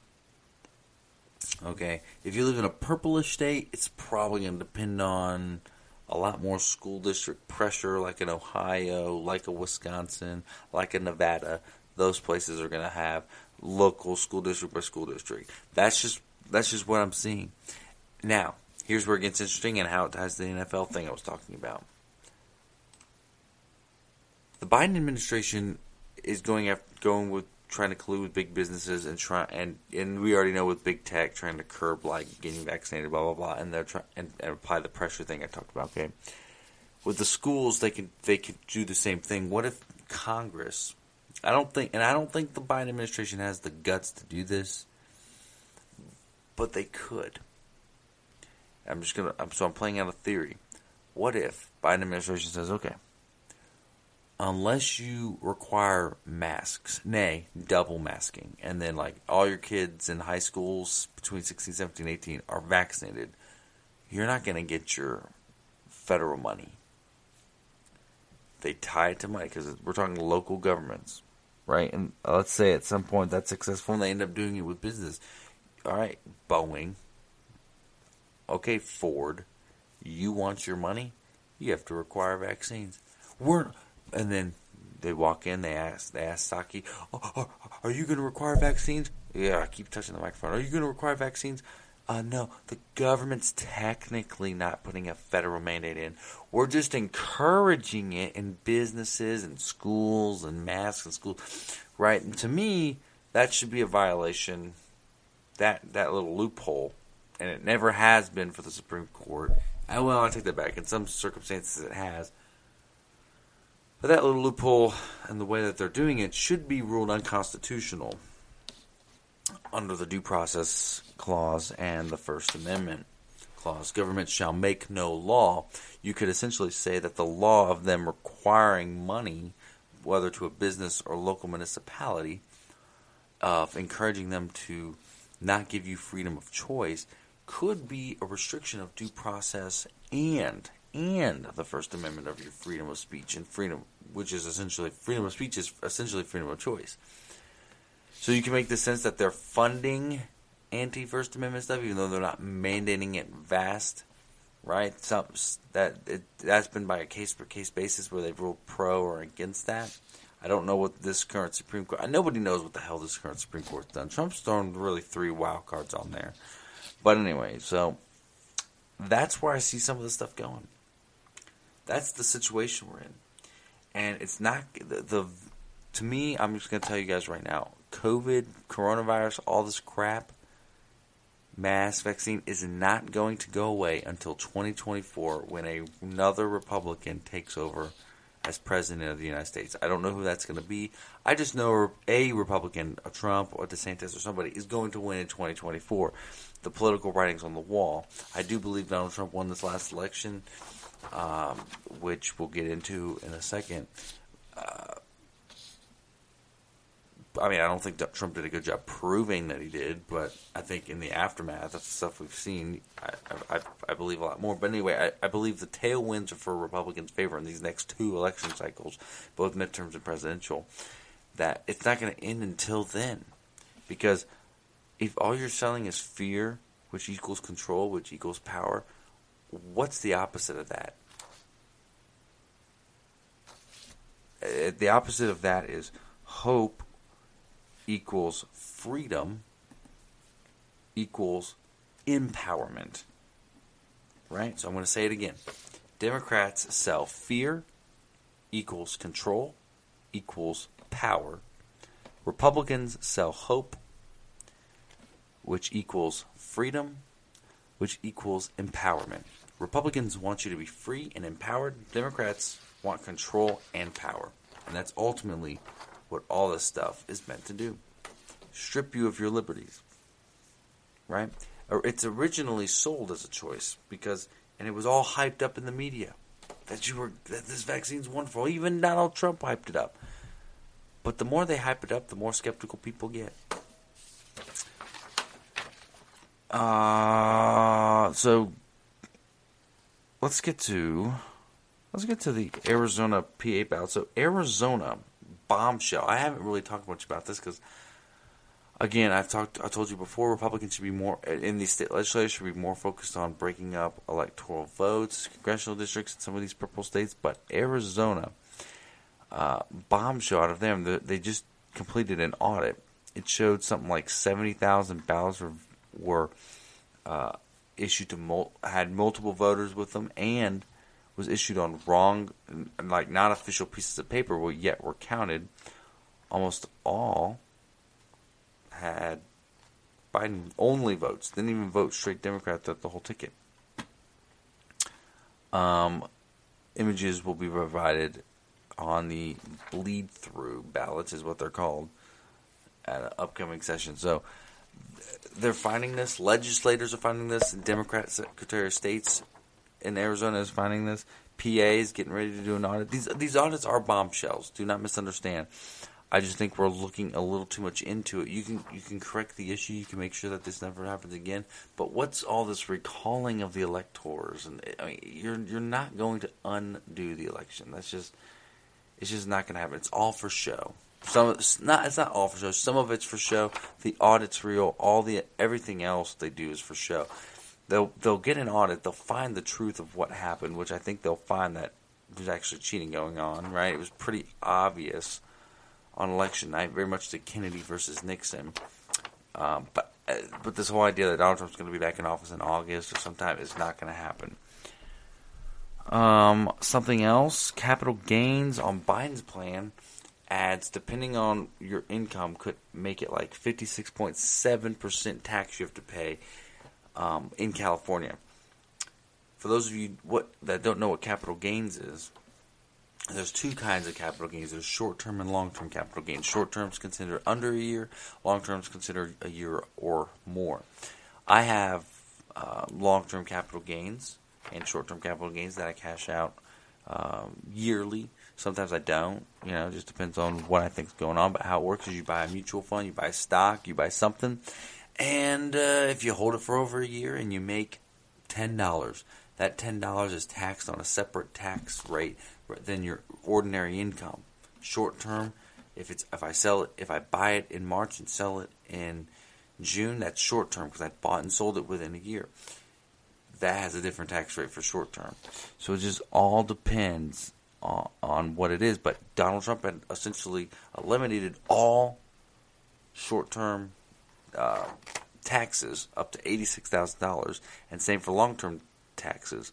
Long-term capital gains taxes at $86,000. Biden wants to lower it and make the rates higher, and it's not going to be worth for people to invest. It also depends on how much you pull out and all this other stuff, but it's not worth people to invest. You have to also think with the inflation rate, when you invest something long-term, you want it to beat the inflation rate. If the inflation rate is 5% and I invest a stock and it only comes up 4%, let's say in a year there's 5% inflation and my stock in a year gets the 4% increase, I just lost 1% of my money. But if the stock grows at, let's say 11% and inflation grows at 5%, I just gained 6% on my money because the inflation is part of the equation. Now you add the taxes to it, that even lowers your margin even more. So when Donald Trump had the tax stuff going on, his tax break, it created a whirlwind of the economy because more people were able to invest. Why do you think the stock market shot up? Because more people were throwing money at it.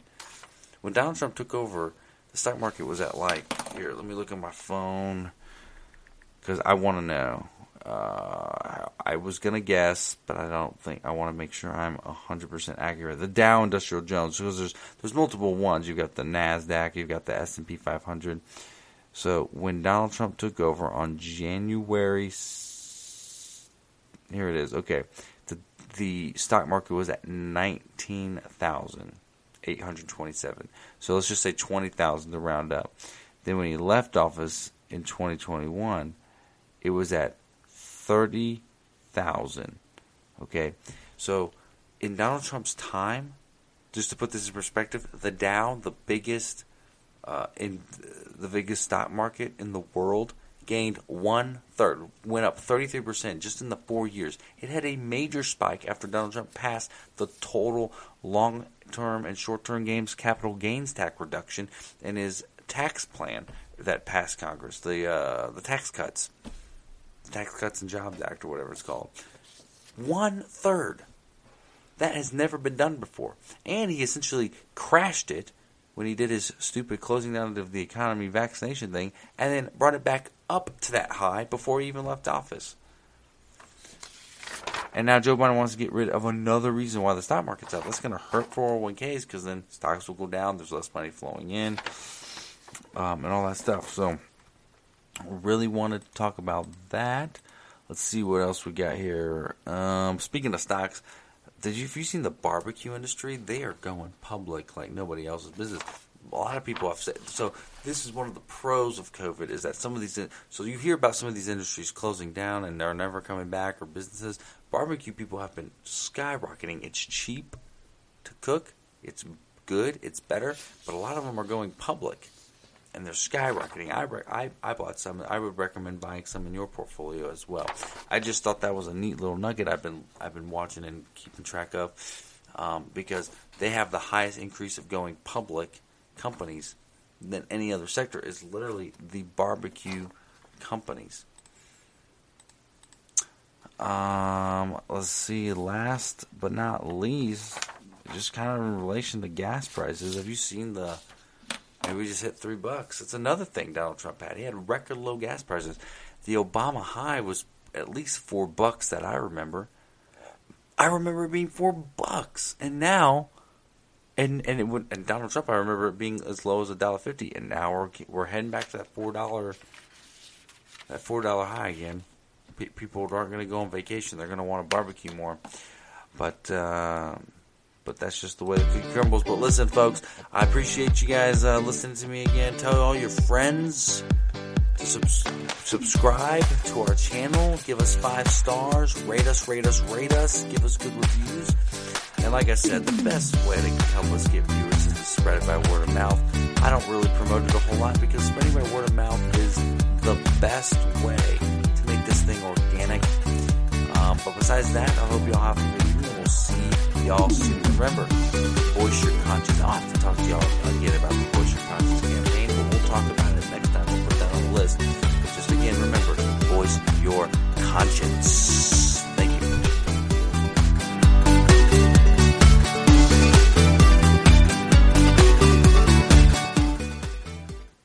Where can you find unfiltered, entertaining financial advice? Allworth's Money Matters, because it's not your typical money show. This podcast answers your calls about investing and retirement and breaks down what the headlines mean for your 401k. Money Matters is a must-listen and helps you think about your finances in a new way. Listen to Allworth's Money Matters wherever you find your podcasts. What do you know about Dr. Dunch? Based on the unbelievable true story. I can't make sense of this. Dr. Death. Dunch has 2 deaths that we know of. Starring Joshua Jackson with Christian Slater and Alec Baldwin. I am going to fix you. All episodes streaming now, only on Peacock.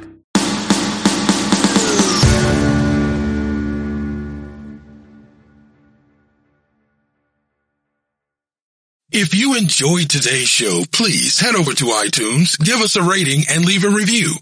Streaming only on Peacock. What do you know about Dr. Dunch? He was charming, intelligent. My patients mean everything to me. Based on the unbelievable true story. I can't make sense of it. Dunch has 2 deaths that we know of. The state of Texas has executed people for less. It's like he knew what he was supposed to do, and he did the exact opposite. Dr. Death. starring Joshua Jackson with Christian Slater and Alec Baldwin. I am going to fix you. All episodes streaming now, only on Peacock. When the craving hits, Wingstop delivers. Mix things up with our boneless wings in any of our 11 mouth-watering flavors, like zesty lemon pepper or sweet and spicy Korean Q. Get it delivered at wingstop.com. Wingstop, where flavor gets its wings.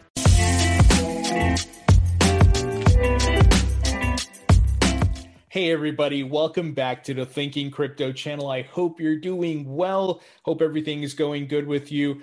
I want to talk about the William Hinman deposition that's coming up this week on Tuesday, the 27th, and the impact that could have on Ripple and XRP, as well as the entire crypto market, because we know this lawsuit, depending on the outcome, the SEC will use it as a way to essentially regulate the entire crypto market, because there's thousands of other crypto projects, right? And I also want to hit on the Bitcoin ETF that's being submitted by One River Asset Management, which, of course, as we've talked about, conflict of interest, in my opinion, Jay Clayton is an advisor to. And the man did not approve any Bitcoin ETFs while he was at the SEC. And, of course, he filed his stupid lawsuit. But if Gensler is to approve this ETF, oh, my gosh. Okay, so before I get ahead of myself, we're going to talk about it. In addition, guys, we have additional news around Amazon and their crypto plans, according to an insider. And we talked about it a couple of days ago, but there's new information I want to break down for you guys. So before we get into it, please go ahead and hit that thumbs up button, leave a comment below, and hit the subscribe button. If you're new here, it helps support the channel and it doesn't cost you anything. Guys, this video is brought to you by OKCoin Crypto Exchange, which has low fees. Why pay high fees, guys? Buy, sell, and trade your cryptocurrencies and pay low fees. Sign up with OKCoin, link in the description. Also, please be sure to sign up for my free weekly newsletter. It is 100% free, no spam, all crypto insights and knowledge. And reminder, I will be interviewing this week Ripple's Ashish Birla. He's the general manager there. So if you have questions, definitely leave them in the comment section. Note that he may not be able to talk about the lawsuit, so just heads up on that.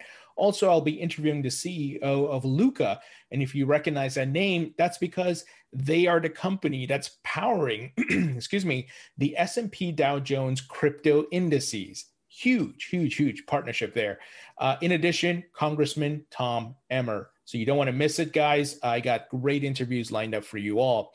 So this week, William Hinman, who was the director of division of corporation finance at the SEC, we know he gave a speech back in 2018 saying that Ethereum is not a security. And of course, we've talked about Jay Clayton and William Hinman and their respective conflict of interest. Jay Clayton more on the Bitcoin side, William Hinman on the Ethereum side. So the judge, Sarah Netburn, ruled that William Hinman must be deposed because we need to learn what methodologies the SEC using to decide what's a security and what's not a security. You cannot use the 80-year-old Howey test. That's ridiculous, right?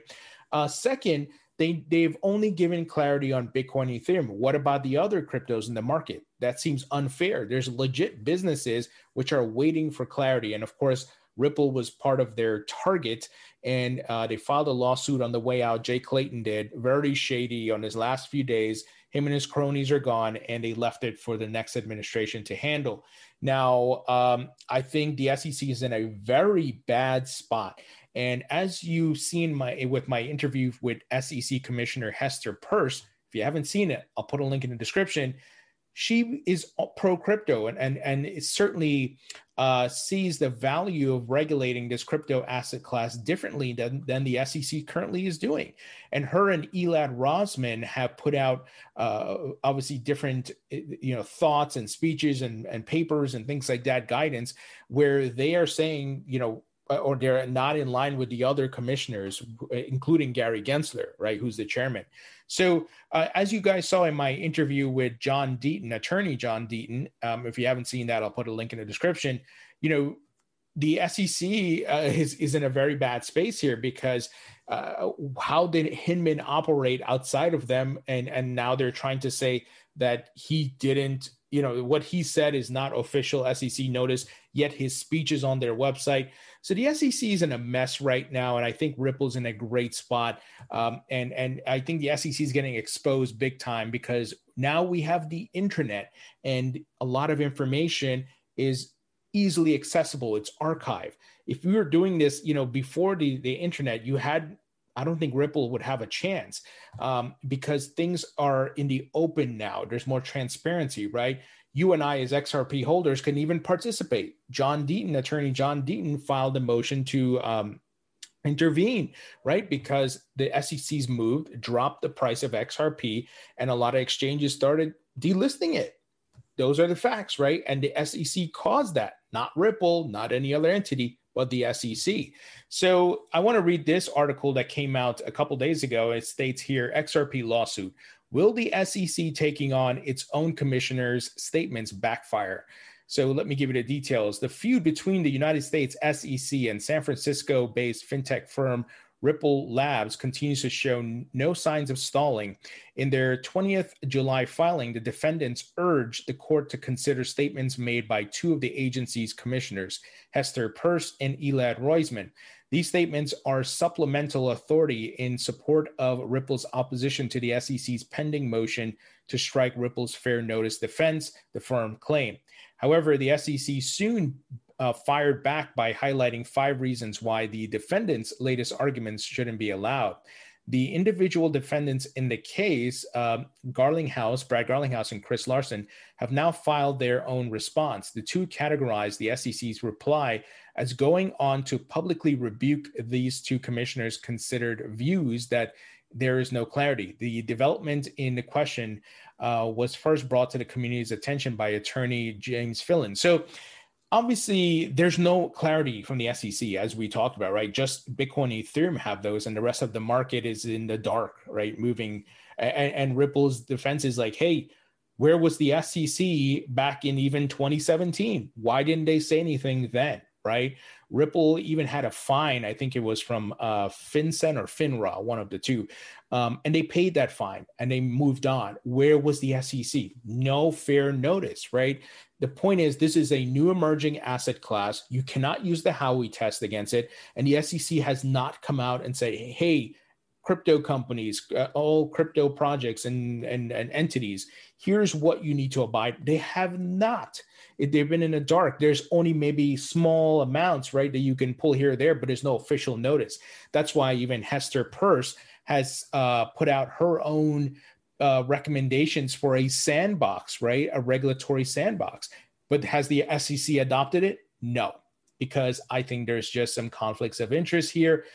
Really, really messed up. But the good thing is Hester Peirce and Elad Roisman have been putting out information because, once again, they're pro-crypto, they're pro-innovation, and for clarity, and Ripple's being able, their defense team, their legal team is able to use this.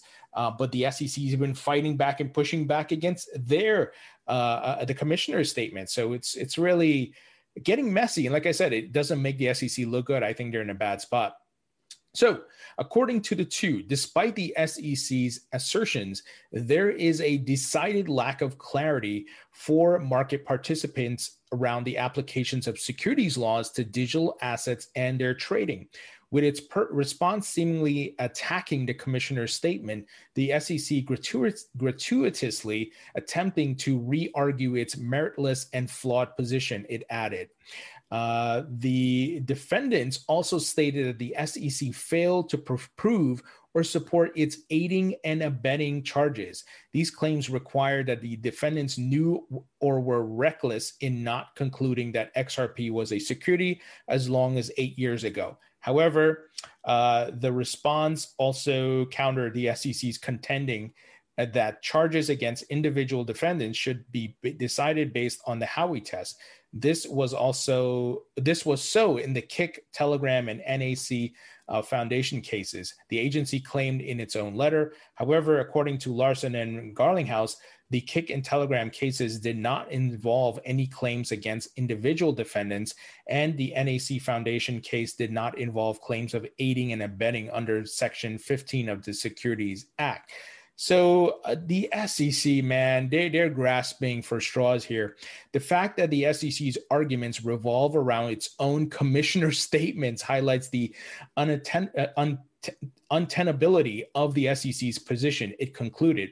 The crypto community was quick to acknowledge the said development, with attorney Jeremy Hogan tweeting the following: although the statement by Commissioners Pierce and Rosman was a blessing for Ripple, it is even doubtly so for the individual defendants, for which the SEC has to prove that they knew or recklessly disregarded securities laws. Expect to see Ripple's reply shortly. So a couple of things, guys. I know Ripple and their founders and CEOs getting, they have a target here. They're getting highlighted. But guess what? You can't tell me that Vitalik Buterin, founder of Ethereum, hasn't sold any Ethereum. Trust me, he's sold Ethereum. I looked at Charlie Lee dump on Litecoin investors in January 2018 while telling them that he's bullish on Litecoin long term. So, of course, people who are involved in these crypto projects, they're going to have the assets and they're going to sell it, right? You and I would do the same. It's a matter of context. How much are they selling? When are they selling? And in addition, are they actively working to build the company, and as well as the tokens and the decentralization and the foundations, right? You have to put it in context. Is it like a rug pull or a fly-by-night thing where they sold it and then they ran and disappeared? No, right? Context is so important. So the SEC, they are in a bad position. And guys, this deposition is going to be huge. Let's see what William Hinman says. Hopefully, he doesn't plead the fifth, because I think that will further incriminate him and the SEC. Hopefully he comes out with some factual information and he helps, Ripple in this case, because look, he's not part of the SEC anymore. And I think it would be in his best interest to do that, especially when all eyes are on this and the entire market needs clarity, not just Ripple and XRP. Now, check this out. This is an article on NASDAQ, and it's from just this past week. It says, Ripple, despite the legal saga, XRP is a leading name in cross-border payments. So a couple of things. I'm not going to go through this whole article because it kind of talks about what I've been explaining in this video. And that is, this is just a U.S. problem for Ripple. Overseas, XRP has the clarity, and they've been getting adoption and different payment companies using it. But obviously, the largest capital market is in the United States. And this whole drama, hopefully they come to a settlement soon, and we'll see what William Hinman has to say.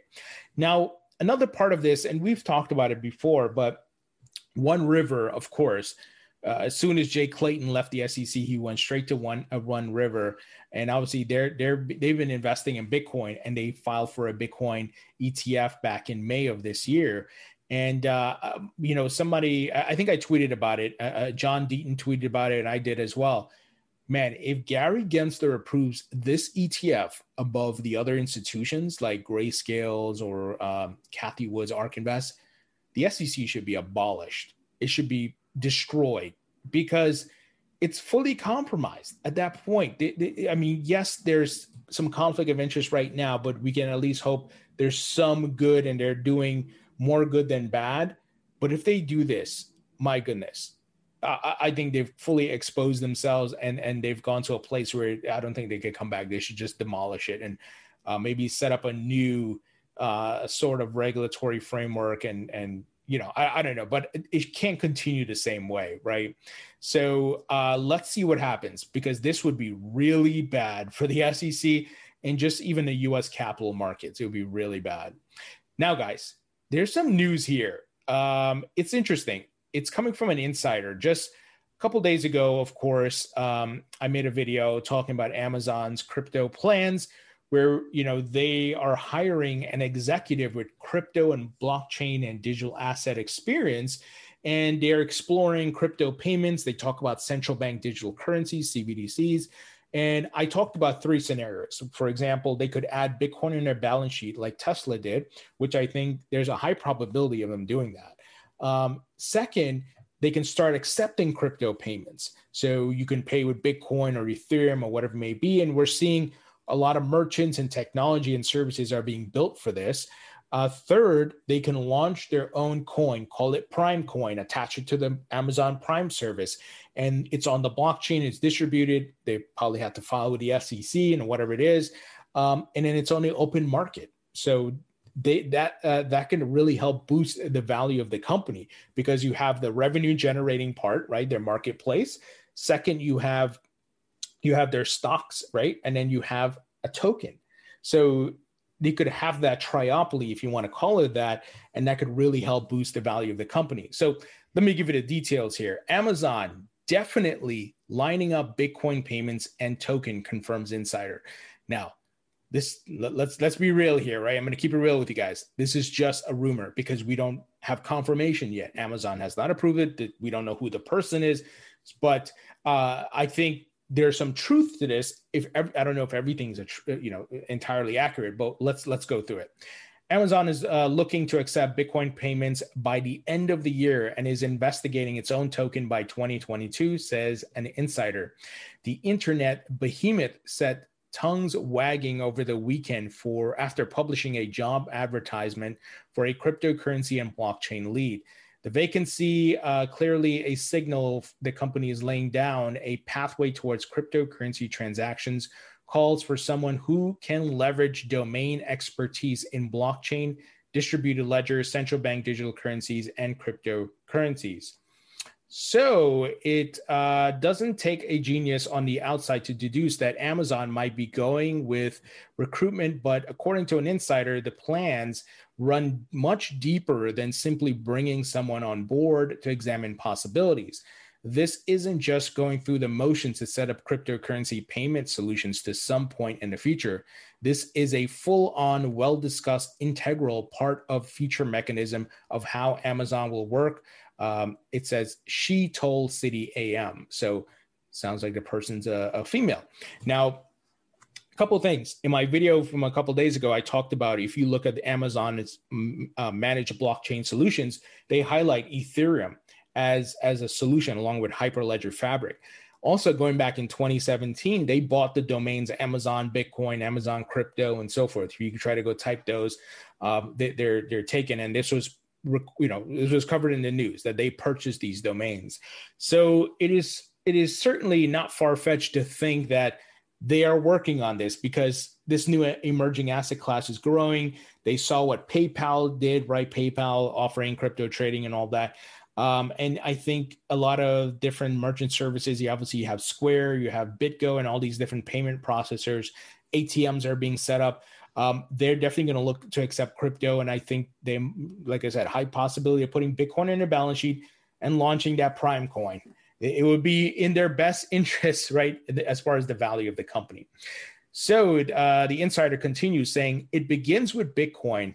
This is the key first stage of this crypto project. And the directive is coming from the very top, Jeff Bezos himself. The insider also explained that directors of the world's 4th largest company were keen to move towards ticking off other big cryptocurrencies once it had established a fast and secure method of Bitcoin payment. Ethereum, Cardano, and Bitcoin Cash will be next in line before they bring out 8 of the most popular cryptocurrencies online, she added.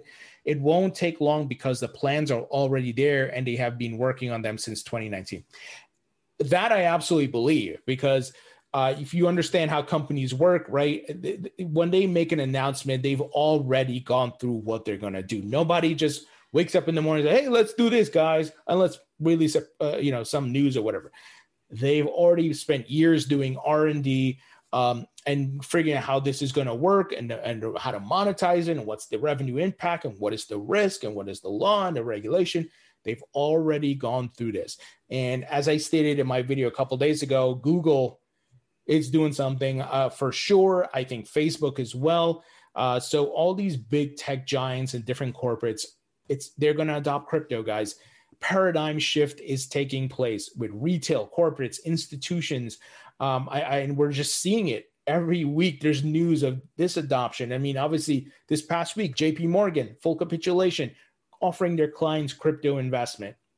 See what's happening, guys. Here's the final quote. Well, actually, not the final quote, but let me give you the final quotes. This entire project is pretty much ready to roll. Here's another one. When all these crypto ducks are lined up, there's another twist to push things even further into Amazon's favor, a native token. Like I said, guys, it would be in their best interest to do that. After a year of experiencing cryptocurrency as a way of making payments for goods, it is looking increasingly possible that we're headed towards tokenization. Absolutely. What we've been talking about on this channel for years, full token economy, digital economy, everything will be tokenized on the blockchain, 24/7 borderless trading. It's happening. It is happening right before our eyes, guys. And we're lucky we're here early. We have bought the dips. Be patient, have a macro level outlook, and there's more to come. We gotta, this market hasn't fully matured yet. So you have to think about the maturation and just go back and look at how Google and Facebook and Amazon and these big tech companies did in the .com boom and the success they had. But it didn't happen overnight or in 1 year or in 6 months. It took years. Now, I do think the crypto market is moving faster than the .com boom, but still you have to be patient, have a big long-term macro level view on this market. Guys, what do you think about this news? What do you think about the William Hinman deposition coming up this week? Leave your thoughts and comments, hit the thumbs up button, share this video. Thank you for watching, and I'll talk to you all later.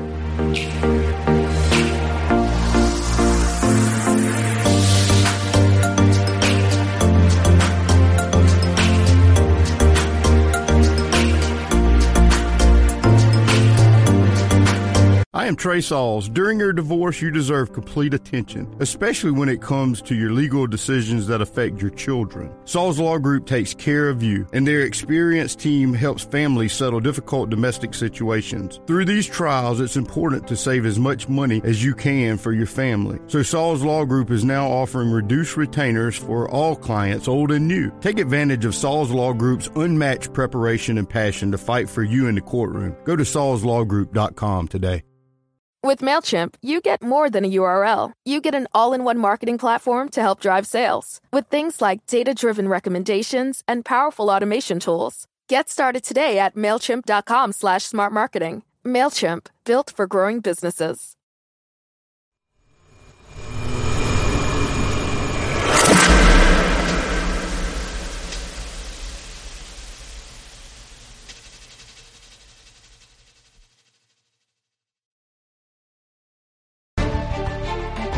Audio Jungle.